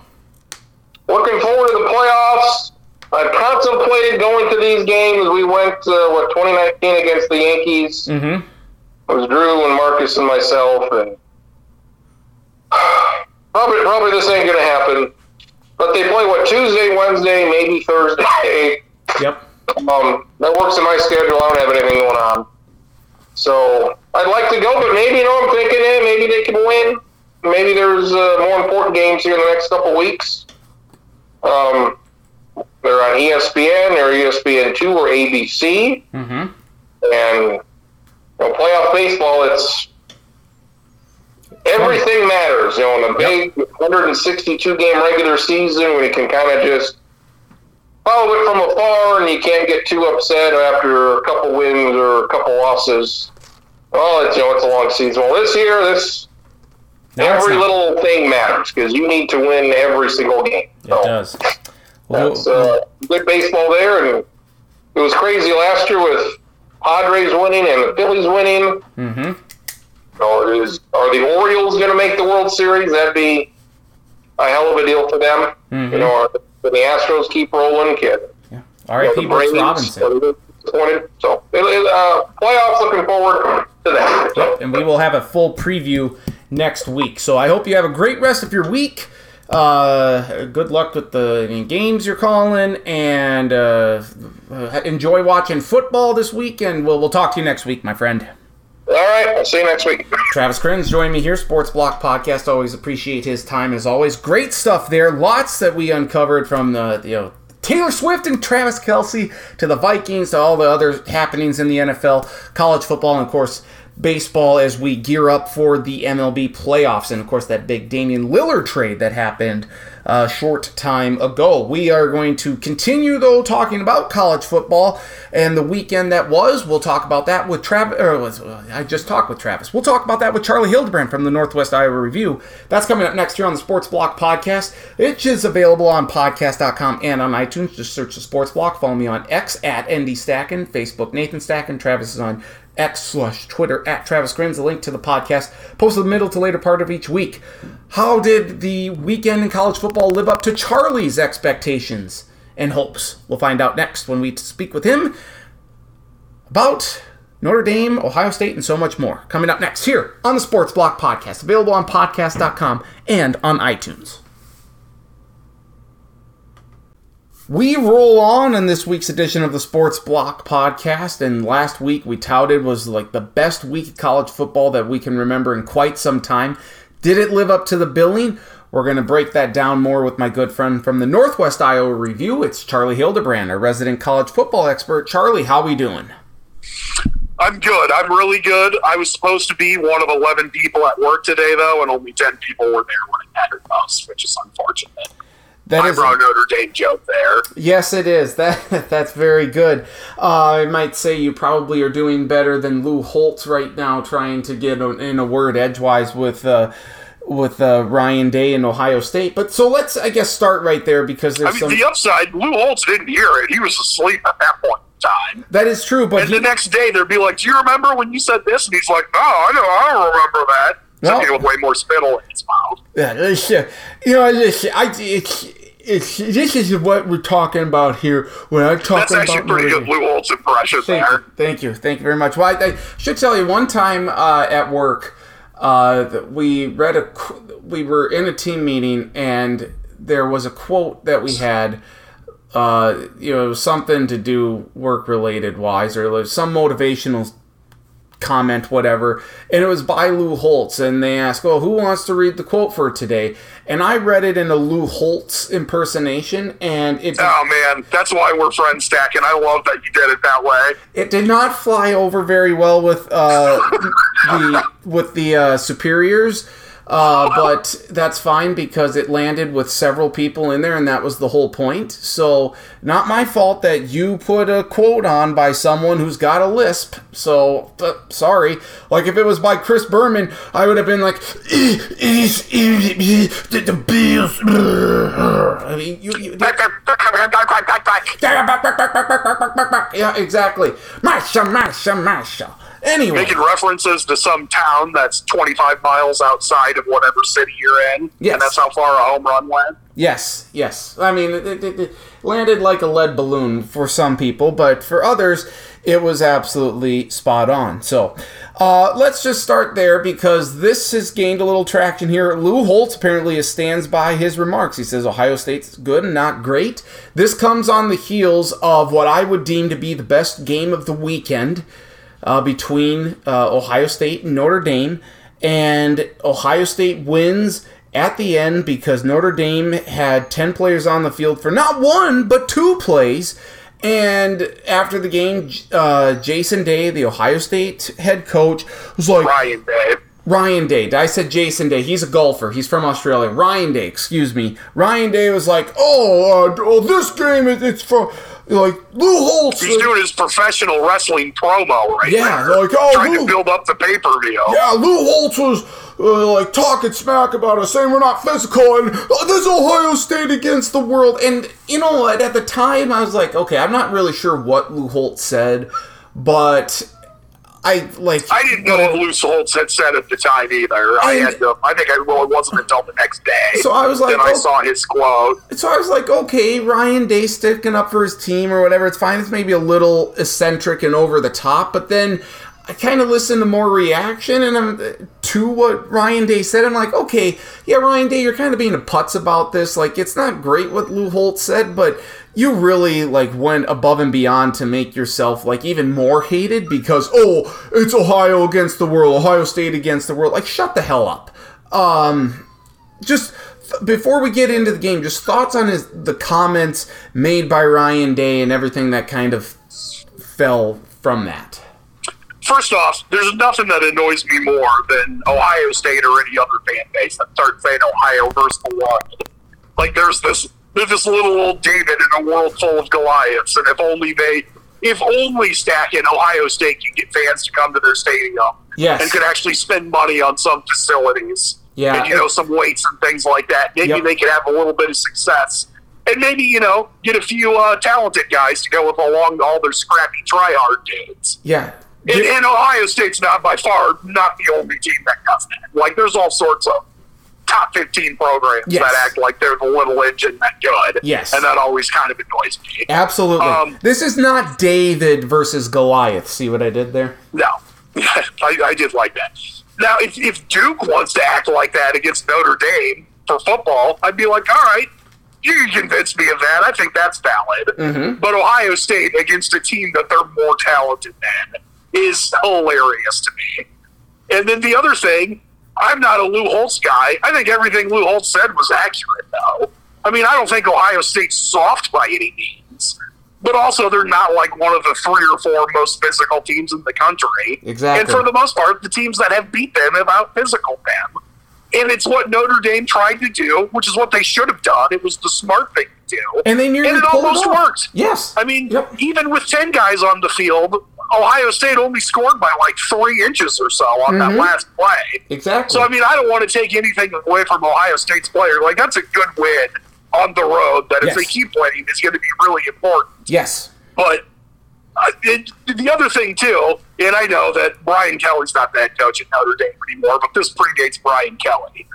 Yeah, I'm sure you remember, just like me, there have been so many games that Notre Dame's at this spot.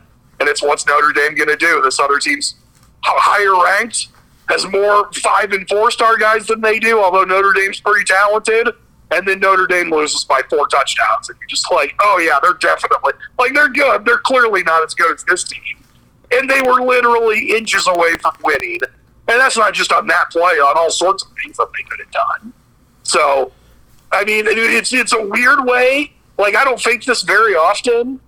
In some ways, I came away impressed with both teams, and that's hard to do and have happen. Yep.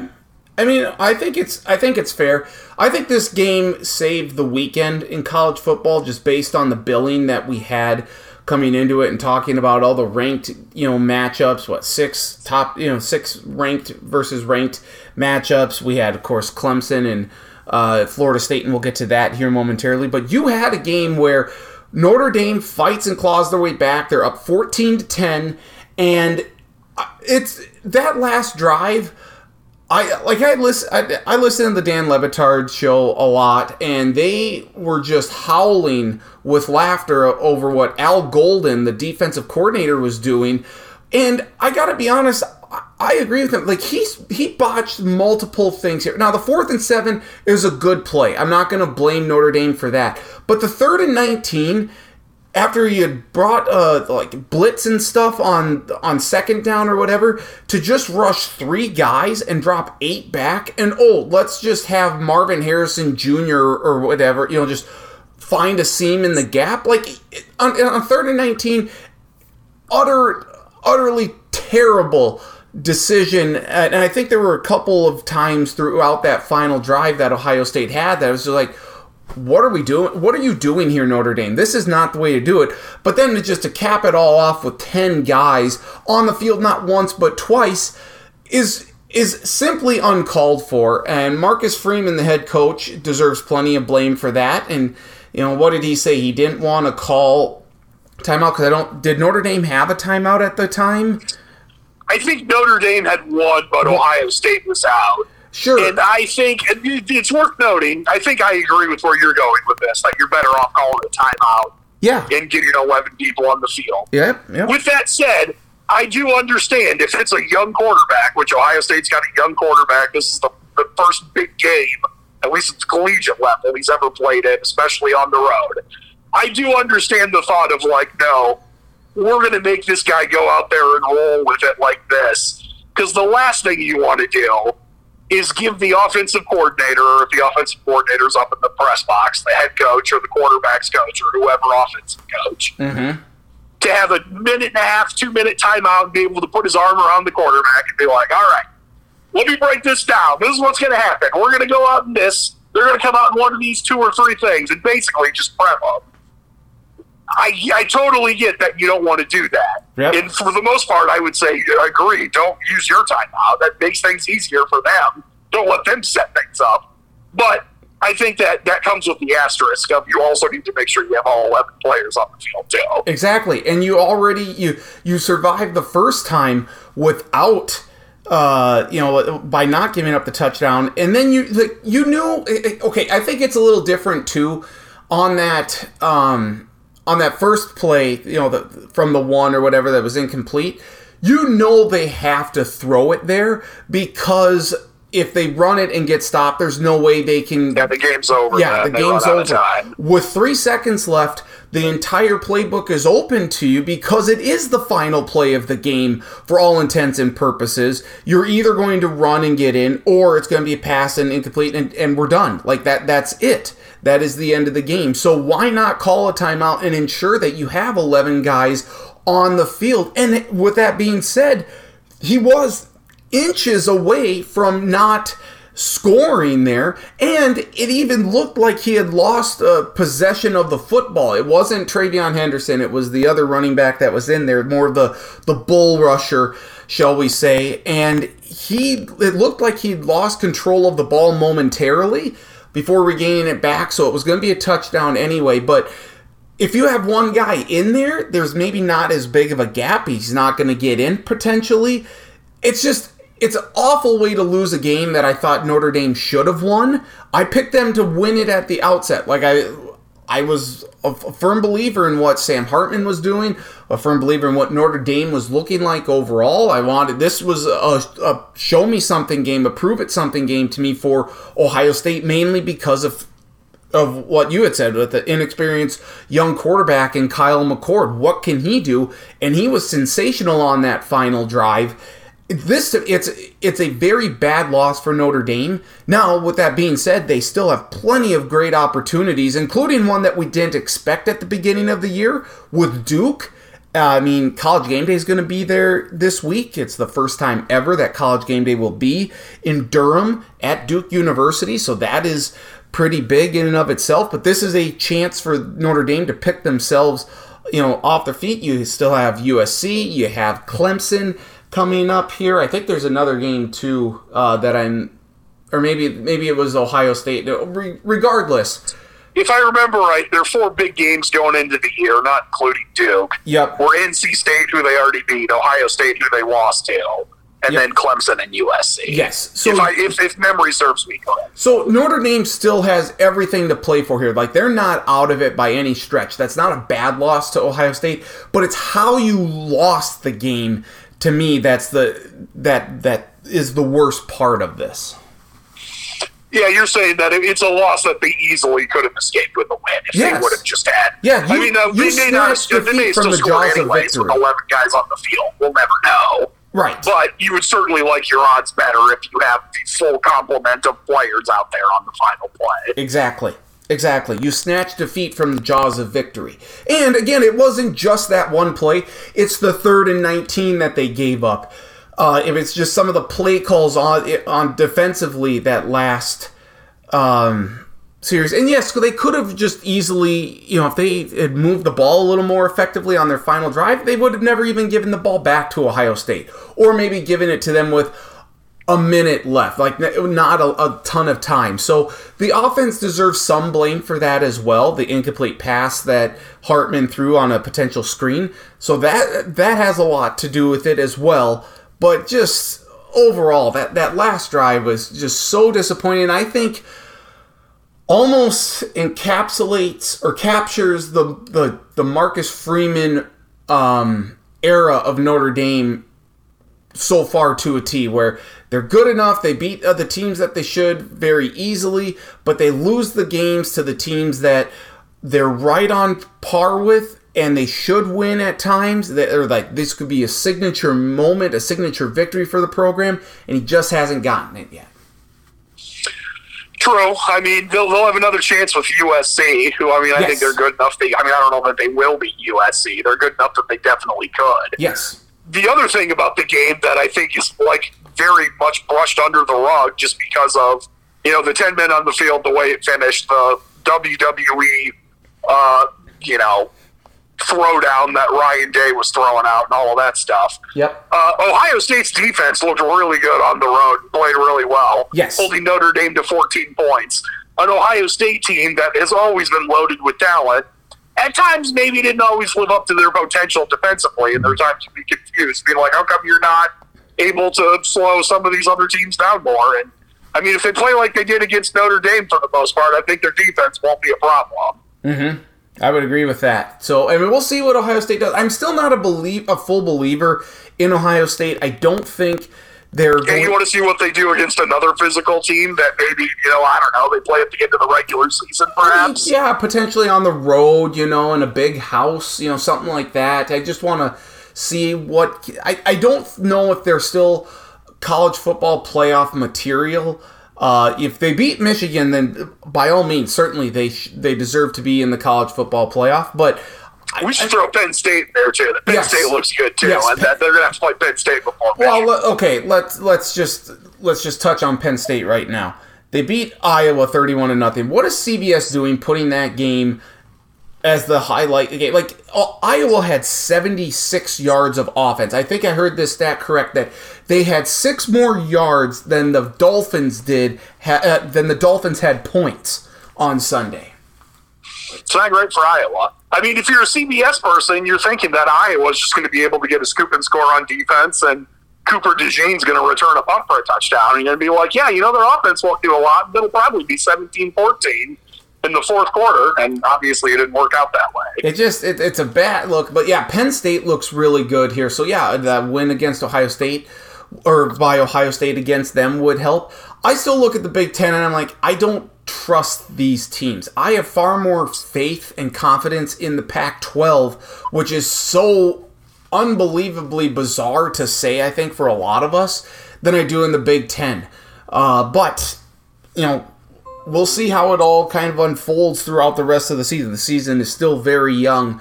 It's a great win for Ohio State. I just needed to see a little bit more, and Notre Dame still has everything to play for yet, but you have to beat Duke. You lose to Duke this upcoming week, they're done. Like, it doesn't really matter what Notre Dame can do at this point, even by beating USC, even by beating, Clemson.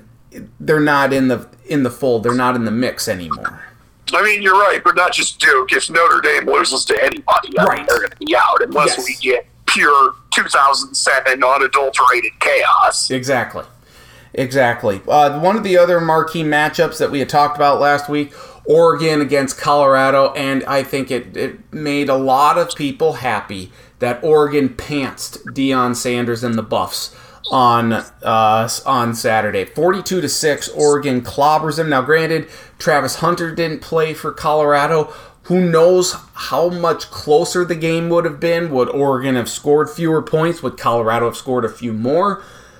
I mean, it maybe makes a difference of one touchdown either way. I would say maybe 14 one guy, points. Unless it's like an all-time great quarterback, isn't making up more than like 4 to 7 points. You're right. I think it would have been like a 35-14, 35-13, something like that. Oregon would have still covered.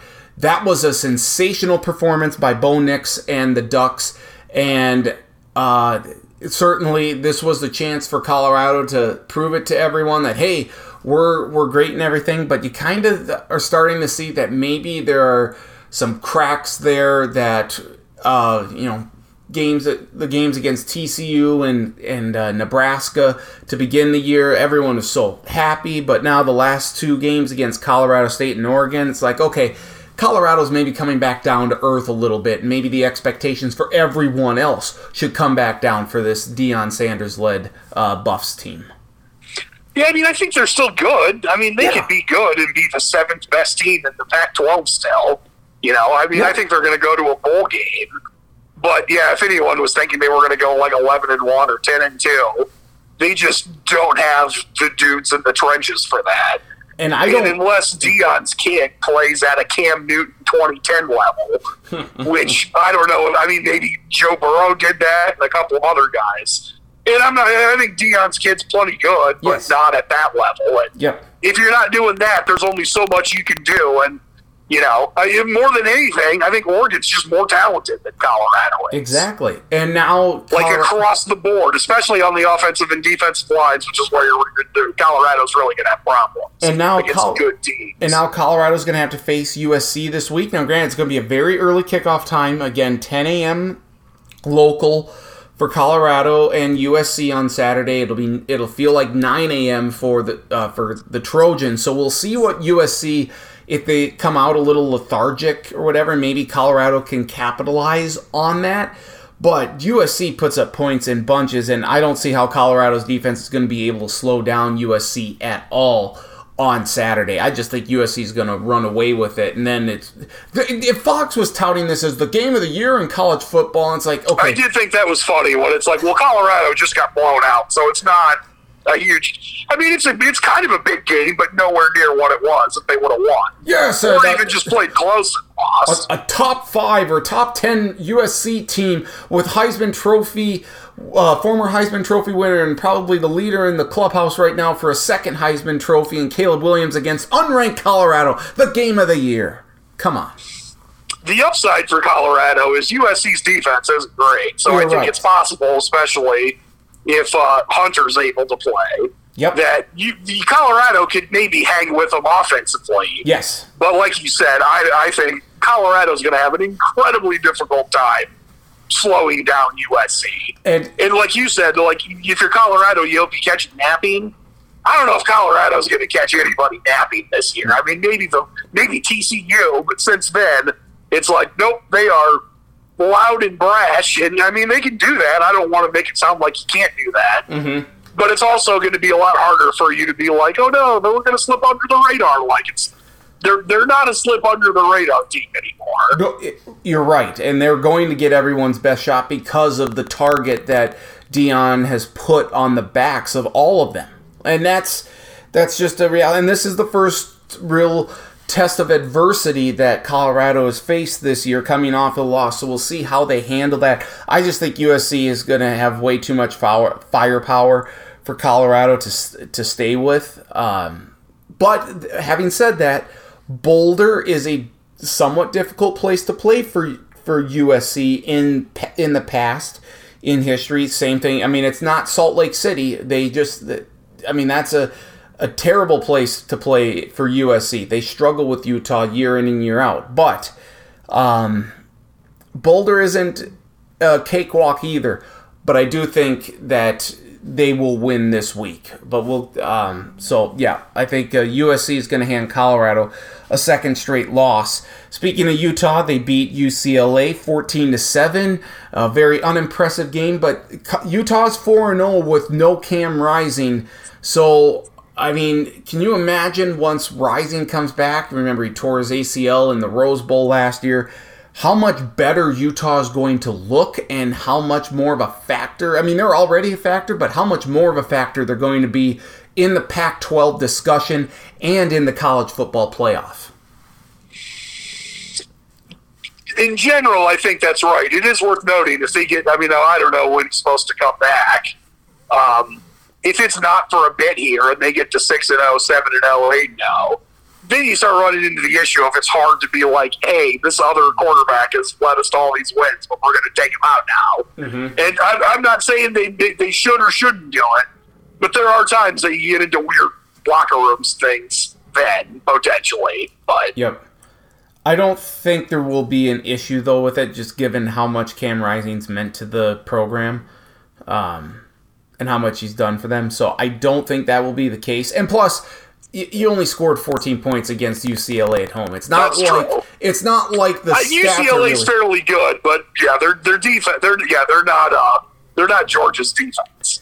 Last week, didn't you say that Lane Kiffin may be able to help solve the world's problems if he beat Nick Saban? Like we were turning the world into a different dimension or something like that. Didn't we talk about that? I think we did, and it definitely didn't work out that way. I mean, it's not like Alabama solved all of their issues. There's still plenty of issues in Tuscaloosa, but you know what, Lane, maybe you should just shut up with your pre-game tweets or your press conferences, like poking fun at Alabama and Nick Saban, because it never works out for him. It just doesn't. Nick Saban, once again, takes care of Ole Miss. Alabama wins 24-10. Jackson Dart, not very good for Ole Miss. So, once again, Lane Kiffin looks like a fool. I mean, it was a big weekend for professional wrestling. You got Ryan Day's promo on Lou Holtz. You had Dan Lanning's in the Oregon pregame about how Colorado's all style and substance, and we're going to, or they're all style, we're all style, or whatever it was he said. Yes. And then certainly Lane Kiffin billing up the game with Alabama like it was a WrestleMania match. And then the downside, like you said, there's times Lane's done that before and then not held up his end of the bargain. He's good at marketing, but, if you're going to do that, you probably want to play better. It was very strange, and also he had more stuff like after the game. I don't remember what it was, but tweeted something about like, well, that's the last time we'll ever play the GOAT. It's like, are you saying Nick Saban's going to retire? Are you leaving to go to the NFL? What's going on here? He just doesn't. He's one of those guys that you want to like, but then he just says stuff like, I can't even get on your side. Like, you're such a douche. Like, stop. Joey Freshwater says things that you don't like. Yeah, it does.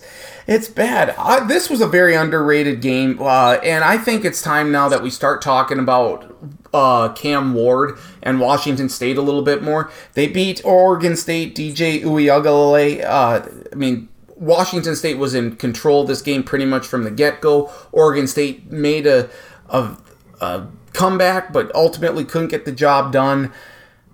Cam Ward's really playing well. We showed glimpses of it last year, but never really put it all together. It seems like he's done that this year. And in the game, the Pac-2 game, and this also got some controversy because Lee Corso in his old age was saying the "No One Wants Us" Bowl, and Washington State's head coach said "No one wants us." Said that Lee Corso said "No one wanted us" Bowl, and then that got Ryan Leaf into a tizzy with Kirk Herbstreit, and it's just like, oh my God, can we just not have the drama here? And maybe this is a sign that Lee Corso needs to either enunciate, or someone needs to enunciate for him, or he just needs to be off of College Game Day in general. I think it's the latter, or the third option there. Regardless, Washington State looks really good. I still like Oregon State, but Cam Ward is really impressive right now, and he may be starting to get into the Heisman Trophy candidacy here. I mean, he could. The other thing that's something we would not have expected going into the season is if it's a Washington State guy, you think, are you going to get enough high-profile games? But the Pac-12's been good enough. There could be a whole bunch of high-profile matchups for him to do things. And, I don't know how good anybody in the Big Ten West really is, but Wisconsin only has one loss, and it's to Washington State. And they beat both Washington State and Oregon State. By no means is that the most impressive resume in the country, but through 4 games, it's better than most teams are. Exactly. I think there's teams that have one better win than that. I don't know if there's very many that have 2 wins as good as that, though. Exactly. Nope, I completely agree with you there. I'm just looking at the scroll here on the scores and whatnot, and this game doesn't matter at all, I don't think, in the grand scheme of things. But did you see that catch that, was it Ryan Purcell made for Florida against Charlotte? The one-handed catch, up in the air, just grabbing it right on the air. Not at the apex, but right. It's an incredible catch. Did you see this catch? Ricky Purcell, sorry, not Ryan. Ricky, did you see this catch? I did not see it. Oh my God! Just YouTube it. Do you have access to video right now that you can watch this catch? Okay, hold on one second. Okay. You said Ricky Purcell's his name? Ricky Purcell. Yep. Pearsall, or I think it's Purcell, but yes, Pearsall. So I want to get this in real time here. How your reaction to this catch? Okay, hold on. I typed that in. First YouTube thing. Florida wide receiver Ricky Purcell, unreal catch versus Charlotte. I'm assuming that's probably yes. Yeah, that would be it. Okay, hold on. I got to skip an ad for Thursday Boots quick. Okay. Full screen. All right, let's see here. Drops back to pass. Throws it. Oh, wow. That was, when you said one-handed catch, that was not the way I thought it was going to go. I thought it was going to be like he just reaches out one-handed, catches it, not he leaps into the air and does a diet version of Odell Beckham Jr.'s touchdown catch. And then he gets... That was pretty impressive, though. And then he gets... I went in, the way you said this, I was like, oh, man, this is going to be underwhelming now. This isn't going to be as good. That was better than I thought it was going to be. That was pretty impressive. I mean, it's the way he catches it. It's not like he's falling back like OBJ did against Dallas on that Sunday night game. He catches it right in the middle, and then he gets just trucked by a couple of Charlotte... I think he drew a personal foul on the flag on the play. It's an incredible catch, and it's going to be the highlight of Florida's season. You don't think they're going to? They could be 7-5 and go to the Independence Bowl, maybe. And they'll lose to Oregon State like they did last year. They'll lose to someone. 30-3 or whatever, because if it's not a big bowl, I mean, that does sound like that's a pretty realistic scenario. So great catch there. Florida State Clemson. This was the game that kind of started everything for us on Saturday. Clemson came out. They played really well. They were up by 10 points multiple times. Seemed like they had things going. And then third quarter, Cade Klubnik never trailed in regulation, if I remember right. You're right. Clemson did. Wasn't until overtime. I don't understand how he does not feel the pressure there on that play, on that blitz. Like, he has a lot of time, too, because it's not like it was 2 or 3 seconds, or maybe it was 3 seconds. Regardless, he had plenty of time. He doesn't feel the blitz at all, loses it. Like, Clemson's in control of the game at that point, and I believe they had it in Florida State territory when he fumbles it, and then it's returned for a touchdown. I believe that's correct. That took a lot of wind out of the sails of Clemson. And then to have that kicker who was overseas apparently, and he had been with Clemson for a few years and somehow had some eligibility left, and he misses, a 29? Yeah, was not on the team apparently at the beginning of the season. Yes. And they needed someone. And we're like, hey, can you come back? And like, I don't remember. I forget now if this was his first or his second week back on the team. I think it's his first. I really do. Yeah. I don't think it was. And did you remember the all-time great line about that too? No, I don't. What the two announcers. One of the announcers, the color commentator guy, was Greg McElroy, if I remember right. Oh, Joe Tessitore. No, not Joe Tessitore. I forget who the play-by-play guy was, but it may not have been Greg McElroy, but I'm pretty sure it was.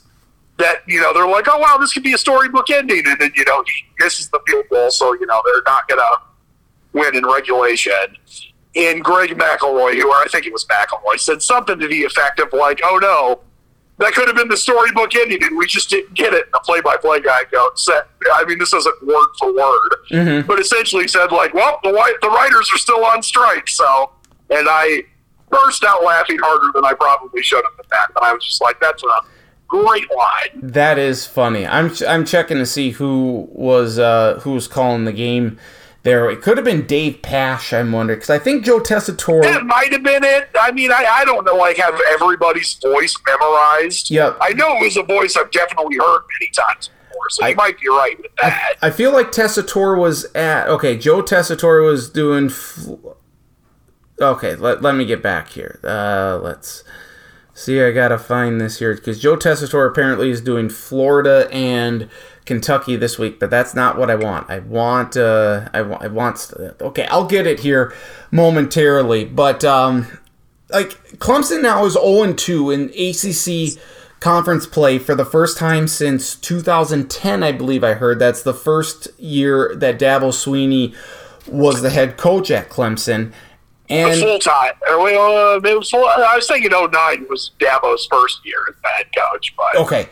It was early in his tenure. Long enough ago? You know how long ago that was, Stacken? At the beginning of the 2010 college football season, we had not met each other yet. It wasn't until week 3 or 4 when I came onto the radio show with you and Travis that I met you for the first time in September of 2010.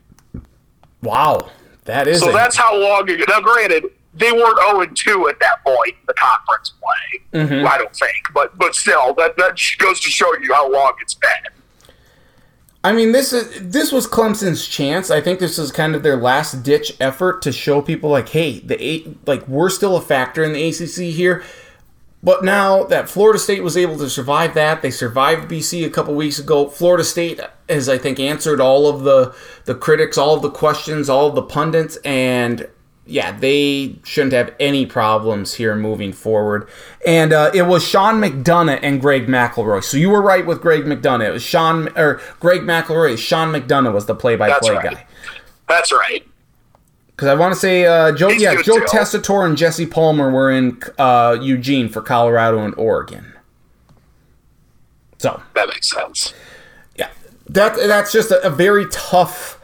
That's a tough way to lose that game for Clemson, who played so well for so much of that game. But yeah, they're toast, and Florida State seems like they're going to run away with the ACC. I mean, unless Duke beats them, can we get Florida State and Duke? Actually, I should say I don't remember if they play in the regular season or not. They do in a couple of weeks down in Tallahassee. And the ACC has 6 teams right now that are 4-0. So that's kind of something that's gone under the radar a bit with everything else going on regarding Dion and the Pac-12 and Ryan Day yelling at Lou Holtz and everything, is that the ACC has 6 teams that are 4-0 this year. I didn't realize they had 6 that were 4 now. If you told me that there were 4, I would have been like, all right, I could buy 4. 6 surprises me. Who is it? Okay, so I know obviously it's Florida State Duke. Mm-hmm. Is North Carolina still undefeated? They are. I think they are. Yes, they are. Is Pittsburgh still undefeated? Oh, no. That's a bad year for Pittsburgh. They're 1-3. Yeah, I was way off on that. I'm trying to think who else it could be. Not NC State. They lost to Notre Dame. Mm-hmm. I don't know. I'm assuming Wake Forest isn't undefeated without Sam Hartman now. That is correct. Who am I forgetting that could be? Boston College isn't. They lost to Florida State. Mm-hmm.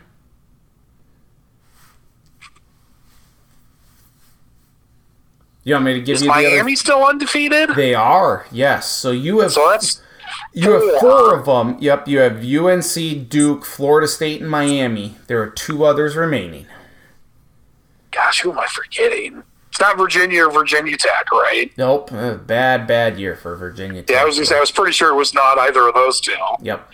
This is the other thing, is that since the divisions aren't geographic, I can't think of it in terms of just like, let me think of everyone in this division and everyone in this division. Right. Because I never remember who's in every division. Mm-hmm. Is Syracuse still undefeated? They are still undefeated, yes.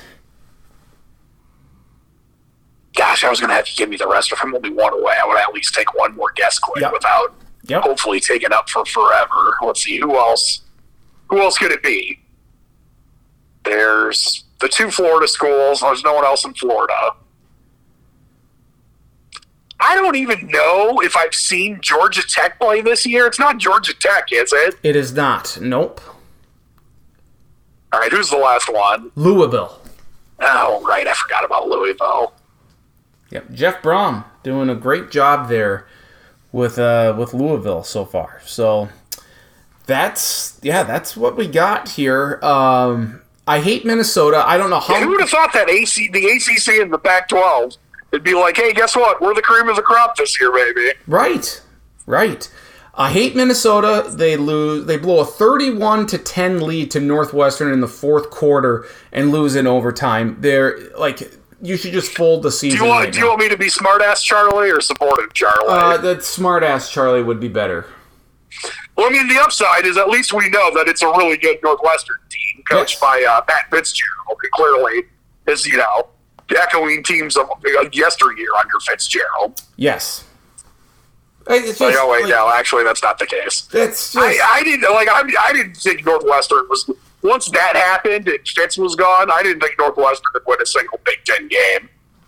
I didn't either. I thought Minnesota. I mean, you throw in a 3-touchdown lead, and I mean, I think Minnesota. I mean, all jokes aside, and I know the comeback and everything, blah blah blah.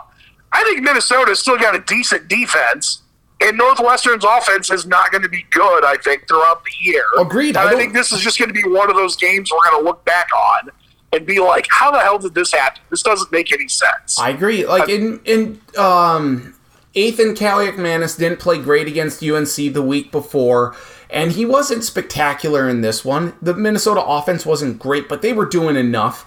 All of a sudden, the defense just forgot to play in the 4th quarter. PJ Fleck went ultra conservative. Like, this is not a good game for PJ Fleck, and I think a lot of the mystique now could start to wear off if they don't respond and rebound here effectively, because you do have Ohio State and Michigan still coming up on the schedule.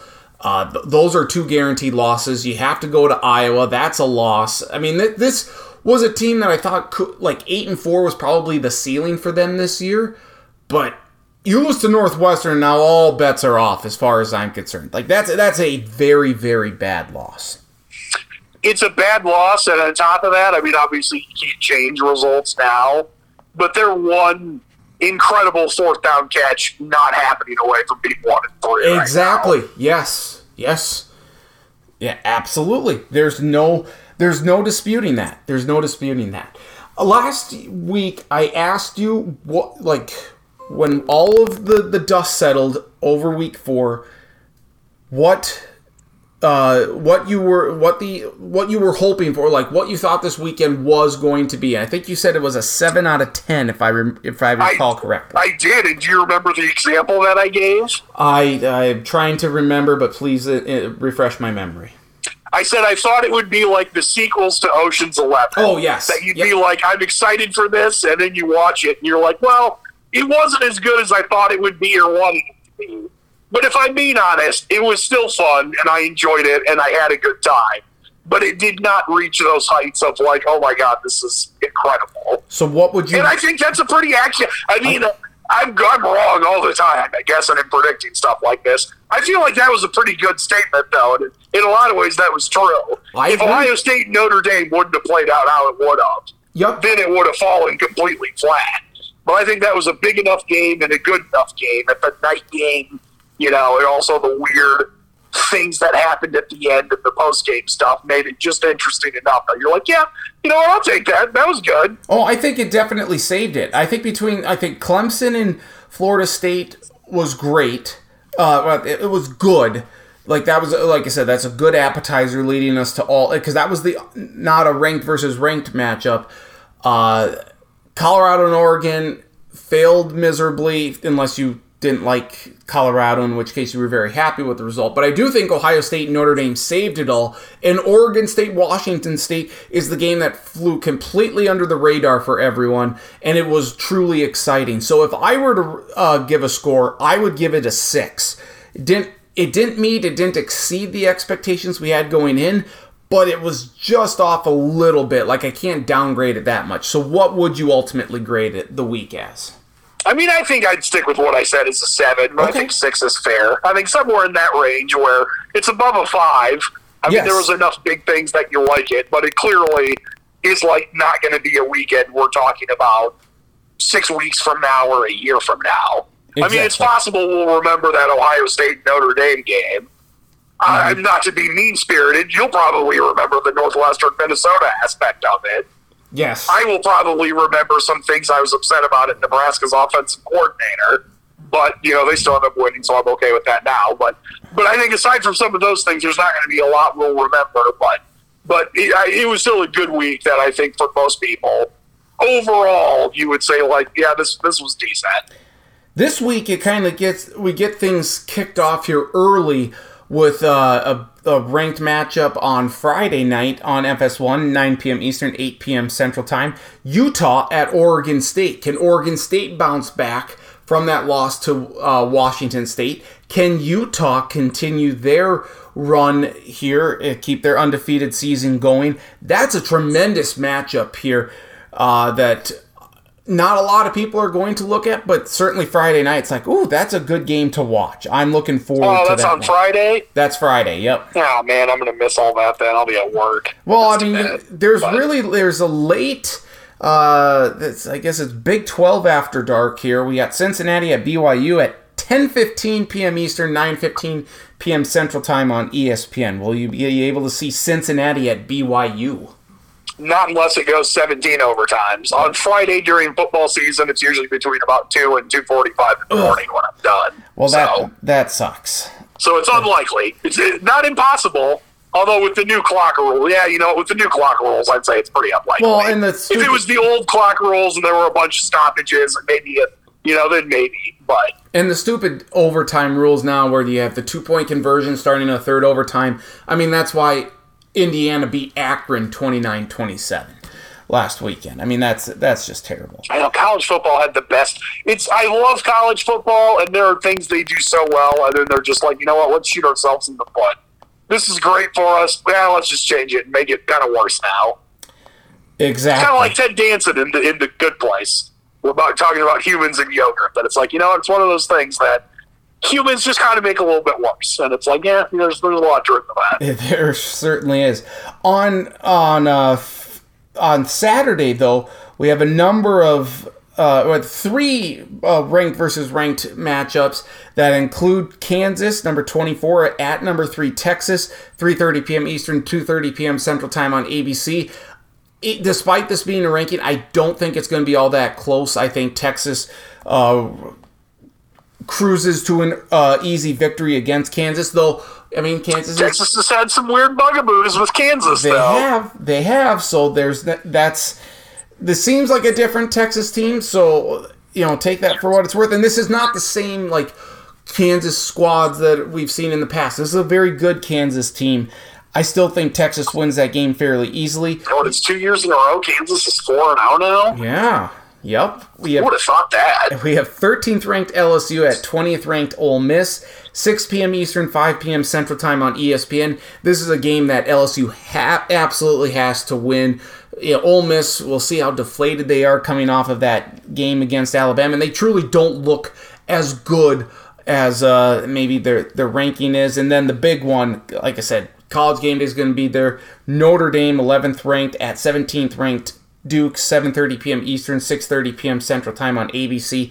I think it's going to be tough for Notre Dame to come back after that tough loss to Ohio State, but they also see what still lies ahead of them. Like, you have to be ready for the next game here. And in this case, against Duke, like, there will be a lot of, the atmosphere in that stadium will be electric. Though, will it be as electric as it was against Clemson? I don't know.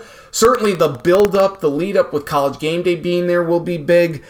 But I think Notre Dame is going to respond nicely. I think Sam Hartman has another big game, or has a good bounce-back game. I think Notre Dame wins that one against Duke. That's what I'm hoping for anyway. But what are you hoping for this weekend? What are you looking at? What intrigues you the most? Actually, I was going to say Nebraska, but Nebraska plays Michigan, and I don't think that's going to be pretty. Well, you know what, though? That's in Nebraska, is it not? It's in Lincoln. I do think that there's, like, a realistic scenario that it's close at halftime, maybe, but I don't think that by the end of the game, I don't think it will be. I mean, I think Nebraska's defense is good. I don't think it's great, but I think it's good. But their offense is so putrid at times, and I think Michigan will still be good enough to be like, oh, hey, actually we're up by 14 points. What if we just have like a 15-play, 80-yard drive that takes 8 minutes off the clock and score a touchdown? And it's like, well, this game's over now. Outside of Michigan having 7 turnovers or something like that, right. But I don't think that's going to happen. But to your question about the things this weekend, I think Notre Dame and Duke is the big one for me. I think for obvious reasons. But it's a big game for Duke. Duke's at home. We already saw Duke in a big game beat Clemson. And then the other interesting thing for Notre Dame having to turn around after playing Ohio State is the shoes essentially flipped, where Notre Dame is the Ohio State, and Wake Forest, and Duke is essentially the Notre Dame, where Notre Dame's more talented than Duke. If Duke wants to win, especially at home, they're going to have to be like, hey, you know what?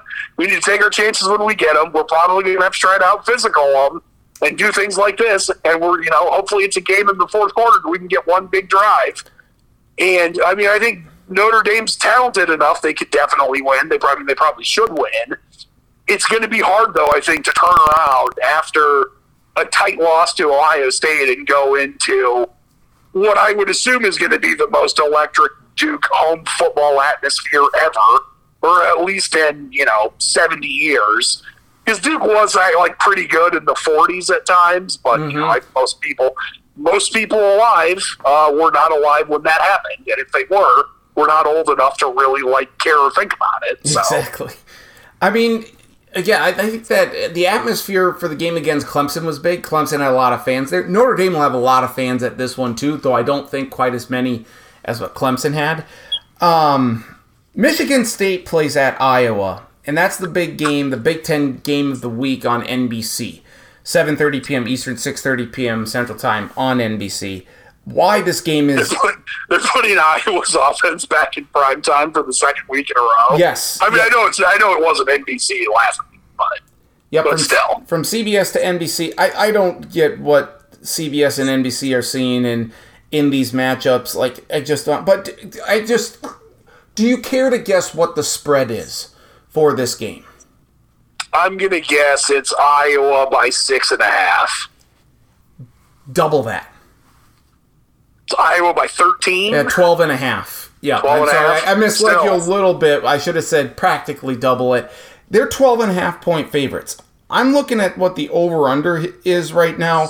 That was what I was going to ask, what the over-under is, because I'm not a gambler, but I'm like, you know what, maybe I should bet the under on this. I will always bet the under with Iowa games, because that's what their players do. So if they know, so go for that. The over-under is 36.5. So somehow, they think, Vegas thinks that the score is going to be somewhere in the lines of like 24-11. Like, no, I don't know how Michigan State sucks. How does Iowa? Michigan State's bad. Iowa's offense is bad, but I think they're good enough on defense, especially defense and special teams, that they'll be able to win enough games to. I mean, they could still win West, But yeah, their offense is really gross. I mean, the drive for 25, I think we can already, start writing the eulogy for Brian Ferentz as offensive coordinator. I think I saw somewhere that with the shutout, they now have to average 27 points a game the rest of the season to get to 25, and I do not see that coming. That's why they kept running the score up against Western Michigan and scoring all those touchdowns. They score 41 against Western Michigan. They have to bank those points for games like last week against Penn State, where they don't score a damn point at all.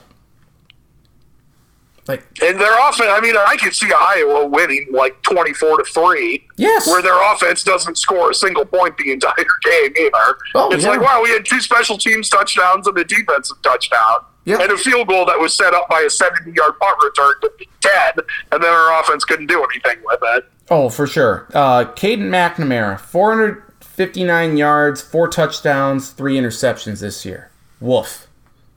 That's bad. Another big matchup, though, North Dakota at South Dakota State. North Dakota's offense looks pretty doggone good. Do we see North Dakota potentially pulling off this upset here in Brookings? I think they're good enough that they could do it. I hope it doesn't happen. Obviously, as a South Dakota State guy. Yes. I do think South Dakota State's going to win, but, it's a big matchup. That's not going to be easy. And, I think this has been true for a while. Even though they weren't national champions before this past year, they were still good enough that they were routinely getting team's best shot because, they were ranked in the top 5 or the top 3. But it's just different after you're like, hey, we're number 1 and we're the defending champions. And, especially with big games, it's not going to be easy. It's possible that South Dakota State could play really well and win by 3 touchdowns, and I would say it's still not going to come easy. Like, they're going to have to go out and get it because they're going to get a good team's absolute best shot too. Exactly. And I saw this here. I think it was from Zach Borg from the Dakota News Corporation or whatever. Used to be at KDLT and then in Sioux Falls, and then they merged, whatever. So he's with that group or whatever. Zach Borg. He threw out this little trivia question that Mark. Is it the red zone one? No, it's that Mark Gronowski has lost only 1 game to an FCS level team, in which he started the game and finished the game, because we have to factor that in with the Sam Houston State national title game in the spring of 2021. Yeah, what he got was he tore his whatever it ACL. was. I know it was really early. Yep. What one FCS team has he lost to? I would assume it's North Dakota State, but the way you're asking this, I'm assuming that it's a trick question, and that's not the case. So I don't know this. I didn't cheat it. I'm going to guess it's North Dakota, though. You are correct. So the only reason I guessed that was the way you set it up, though. That's the only reason I said it that way. Yeah, so it's just something to keep an eye on here. With this was the stat I thought you were going to say. This is one that one of my my friends that lives in Montana sent me. In South Dakota State's in their 14 games since last season, so dating back to last year. Okay. In 14 games, South Dakota State has scored on 57 straight attempts to the opponent's red zone. 44 touchdowns, 13 field goals, 100% of the time on their last 57 trips to the red zone. They've scored. Wow. And that's just absurd. That is. Let's hope that and not like, hey, half of them are field goals. Like, what was it? I know I said 44 out of the 57 have been touchdowns. That's a pretty high percentage there. High percentage. Well, hopefully they'll succeed, and we won't have to, they've lost a game now. Everything is the sky is falling. Hopefully that is not the case here, but we'll see what happens there. It sounds like it's going to be a sellout crowd, which is good here. It is the last week in September here, so come October here, I would say in a couple of weeks, it's going to start to become game time here on the Sports Block podcast here regarding college football. We're going to play some When Will They? And, of course, then Bull Bound. Oh, right, I forgot about that. Yes, and Bull Bound or Not will make its triumphant return here probably later October. But nice. Jackson in Wyoming's favorite game. Yes. And, of course, Casper in Wyoming as well. Big, he doesn't go. He boo-hoos when we don't play it. So, but he is very friendly still. He is, and we appreciate him reaching out as well. Helen A in Montana, always she's a delight. Raleigh in North Carolina. This game sweeps the nation. The games that we play sweep the nation. So, looking forward to getting those games started up in October, and looking forward to doing that with you. Anything else that you would like to discuss or mention regarding college football before we say so long? Or do you want to just spend a minute to gloat about your Dolphins? Ooh, that's a good point. I should. Yeah, it's weird. I don't think it was until like 35-13 that I was like, all right, I feel pretty comfortable that Miami's going to win this game. And then they doubled their score after that. And they could have put up more. Yeah.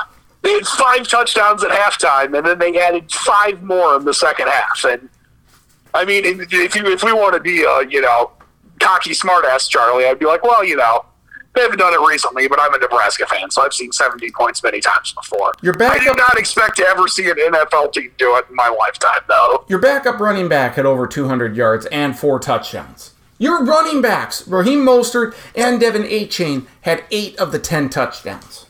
I think I saw somewhere that Mostert, depending on what fantasy league style you're in, had like 42 points.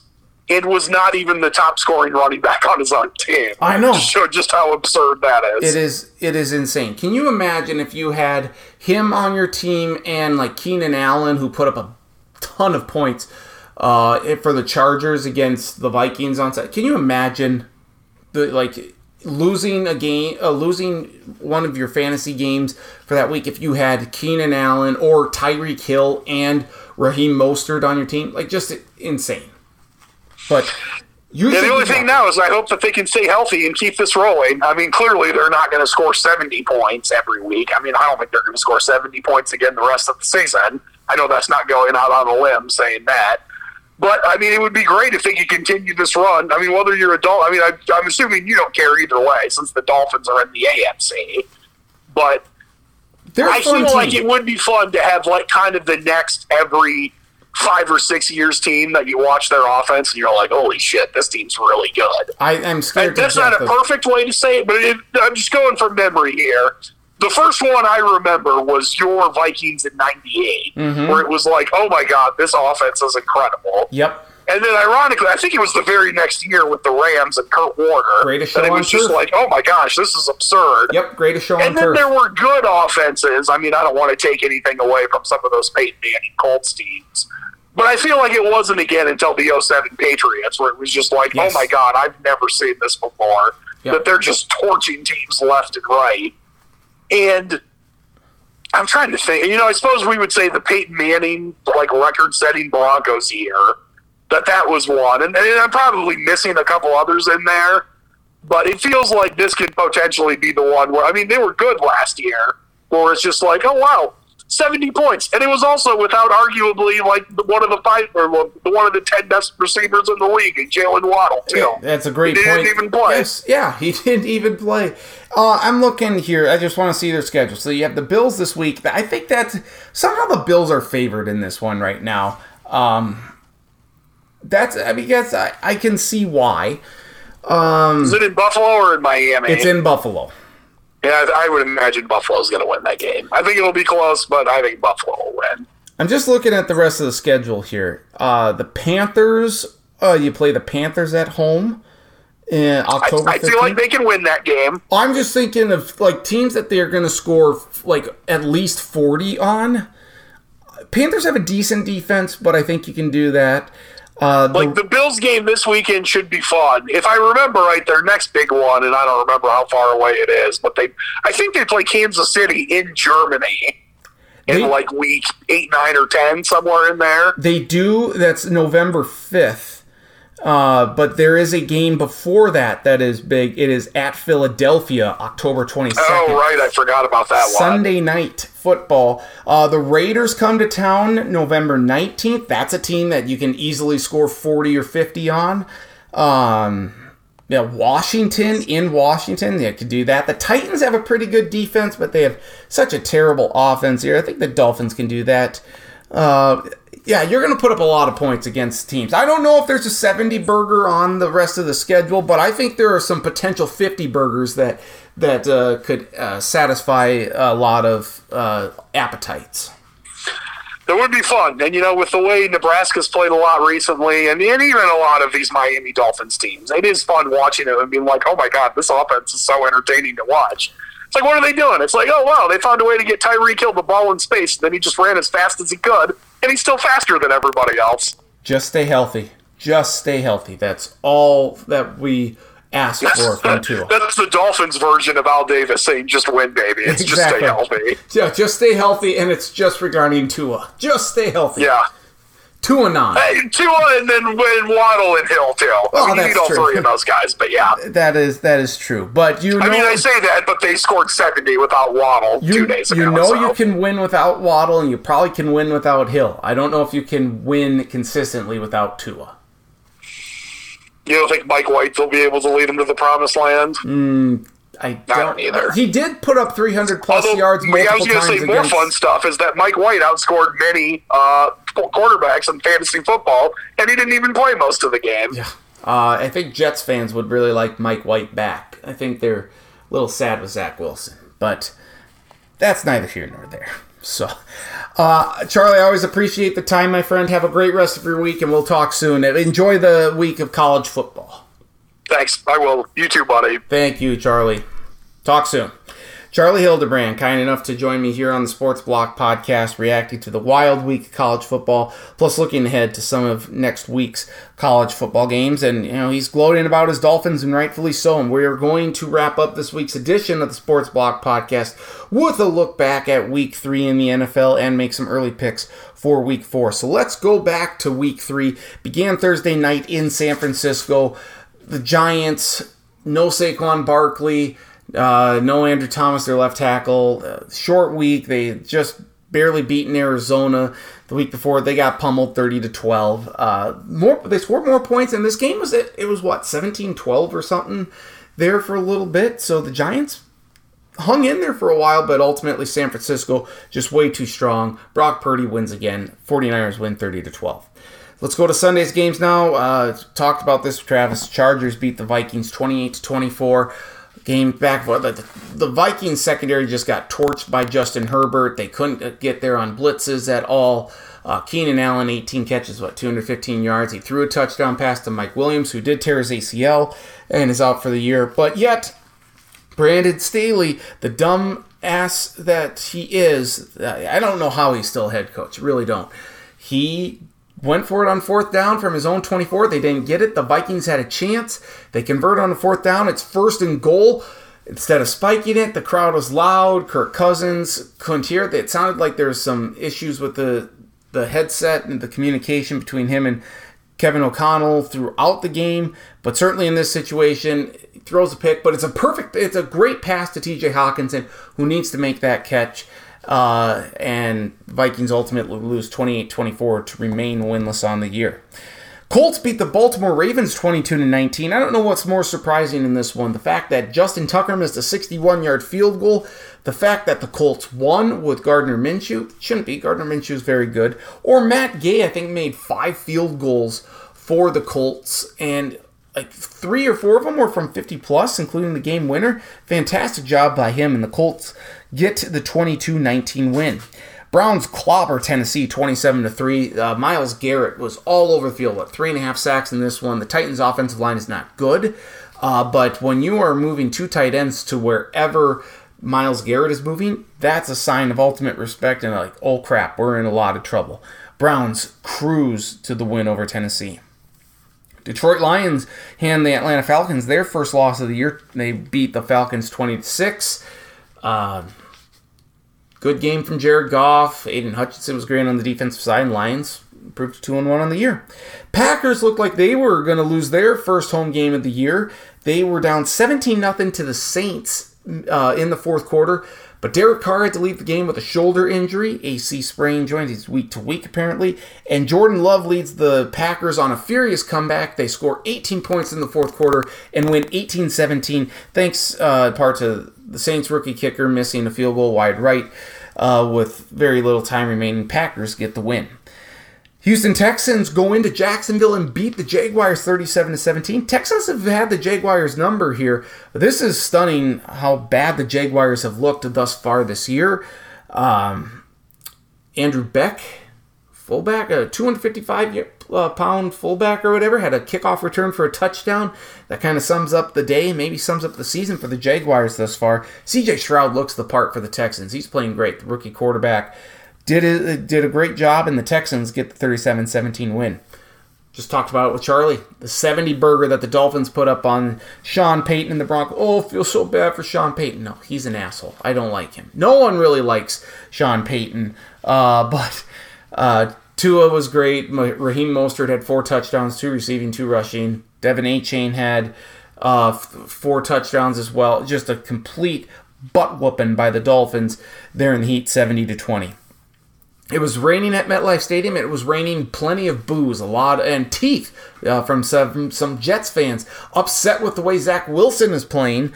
And the Patriots, they scored 15 points to beat the Jets 15-10. That makes 15 straight wins against the Jets. So, good win there for the Patriots to avoid an 0-3 start. They get their first win of the year. Buffalo beats Washington 37-3, and Washington scored 3 points at the very end of the game because they didn't want to get shut out. Bills' defense was all over Sam Howell in this one. He threw 4 picks. Not a good look for him or Eric Bieniemy. Bills roll.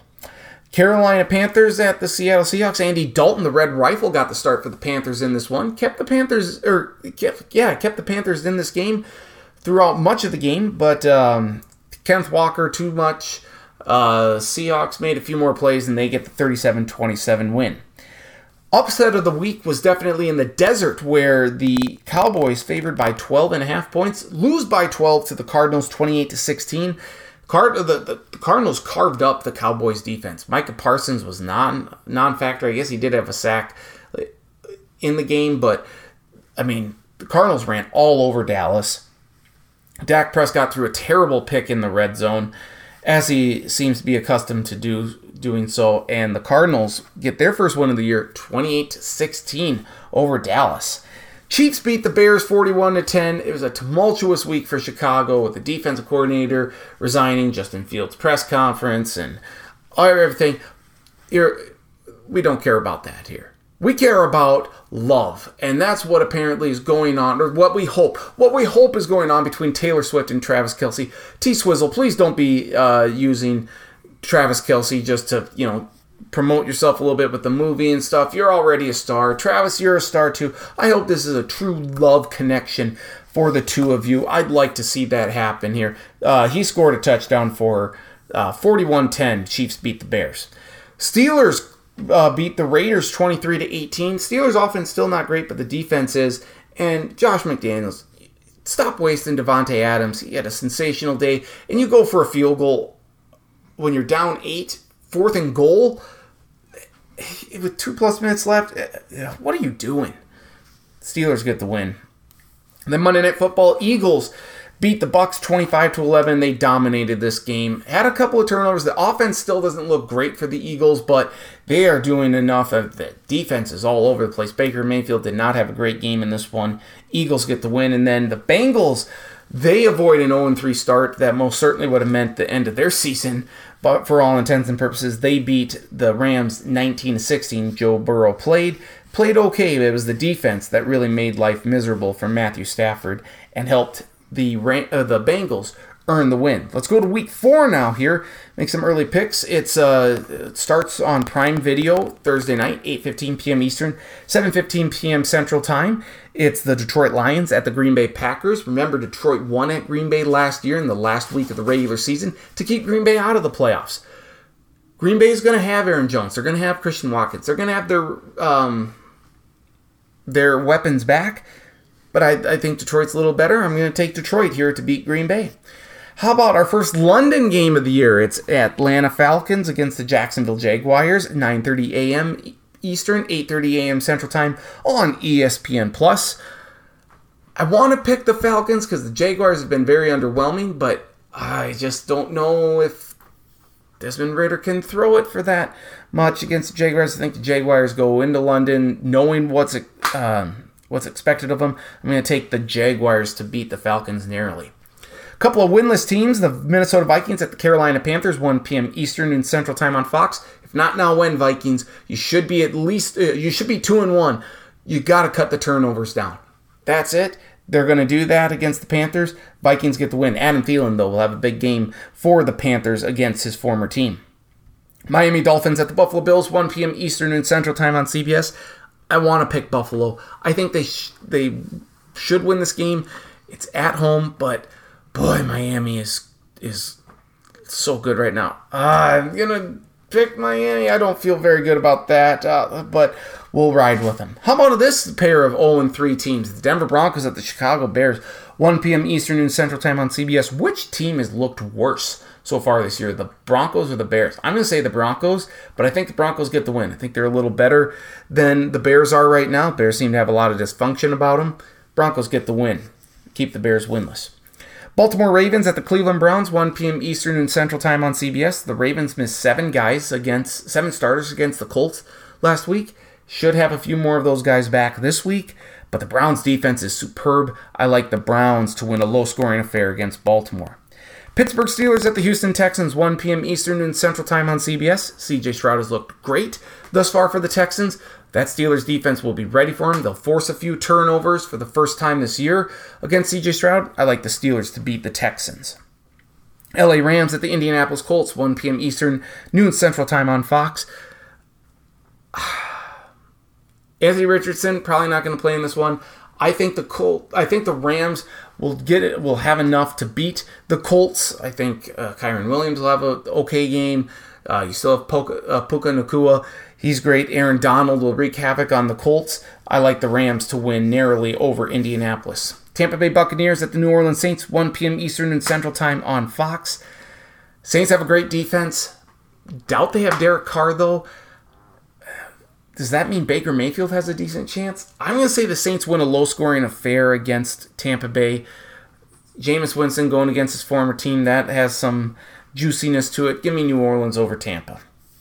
Washington Commanders at the Philadelphia Eagles, 1 p.m. Eastern and Central Time on Fox. Washington looked terrible last week against Buffalo. You're going to do that against Philly? They'll eat Sam Howell alive. Give me Philly for the win in this one. Cincinnati Bengals at the Tennessee Titans, 1 p.m. Eastern and Central Time on Fox. Titans up and down, up and down. This is a game they probably shouldn't win against the Bengals, but that means Ryan Tannehill and company will win. Nope, not going to do it. Bengals get the win over the Titans here. Las Vegas Raiders at the LA Chargers, 4:05 p.m. Eastern, 3:05 p.m. Central Time on CBS. There will be far more Raiders fans at this game than there will be Chargers fans, even though it's a home game. I thought that maybe that would mean the Raiders would win, but their defense looks suspect. The Chargers' offense is rolling right now. Inevitably, Brandon Staley will do something stupid in this game, but the Chargers will win in spite of him. Give me the Chargers there. New England Patriots at the Dallas Cowboys, 4:25 p.m. Eastern, 3:25 4:25 p.m. Central Time on Fox. Cowboys going to bounce back with a win. I'm hesitant to do that against a Bill Belichick coached Patriots team, but I'll take Dallas to get the win over New England here. If Dak Prescott struggles on this one, then the Boo Birds and the Doubters will really come calling. Arizona Cardinals at the San Francisco 49ers, 4:25 p.m. Eastern, 3:25 p.m. Central Time on Fox. 49ers are the best team in football. Arizona's played very well this season, given the expectations and the roster that they have, but the 49ers will trounce Arizona. Then Kansas City Chiefs at the New York Jets, 8:20 p.m. Eastern, 7:20 p.m. Central Time on NBC. Once upon a time, this looked great. Patrick Mahomes against Aaron Rodgers for the first time ever. It's not going to happen. Aaron Rodgers, of course, is out. The Jets' offense looks terrible. The Jets' defense is good, but Patrick Mahomes and Travis Kelce and company will have a great time. Once again, well, I wonder if T-Swizzle will be at this game. Maybe she'll be tweeting about it. Do something, T-Swift. Travis Kelce, score another touchdown for your girl. Chiefs get the win here. And then the very next night, we have another back-to-back night situation here at the Meadowlands. Remember that resulted in Aaron Rodgers' injury? We have the Seattle Seahawks at the New York Giants, 8:15 p.m. Eastern, 7:15 p.m. Central Time on ABC. I don't think the Giants win. Give me the Seahawks to win this one here, going all the way cross country. I think they get the win. And those are your Week 4 picks. Official picks and predictions can be found in the stackattack.sportsblog.com in our Football Friday post. Appreciate you for listening to this week's edition of the Sports Block Podcast. Reminder, next week, baseball postseason coverage begins. We'll have plenty of thoughts regarding that. Last week of the regular season here, so plenty still to be determined. Lots of college football, lots of NFL, so pay attention. It's a big weekend, big weekend in sports. So we'll come back next week. We'll talk about it all. So for Travis and Charlie, I'm Nathan. Thanks so much for listening. Find the podcast on podcast.com as well as on iTunes. Just search Sports Block. Follow me on X at Andy Stacken.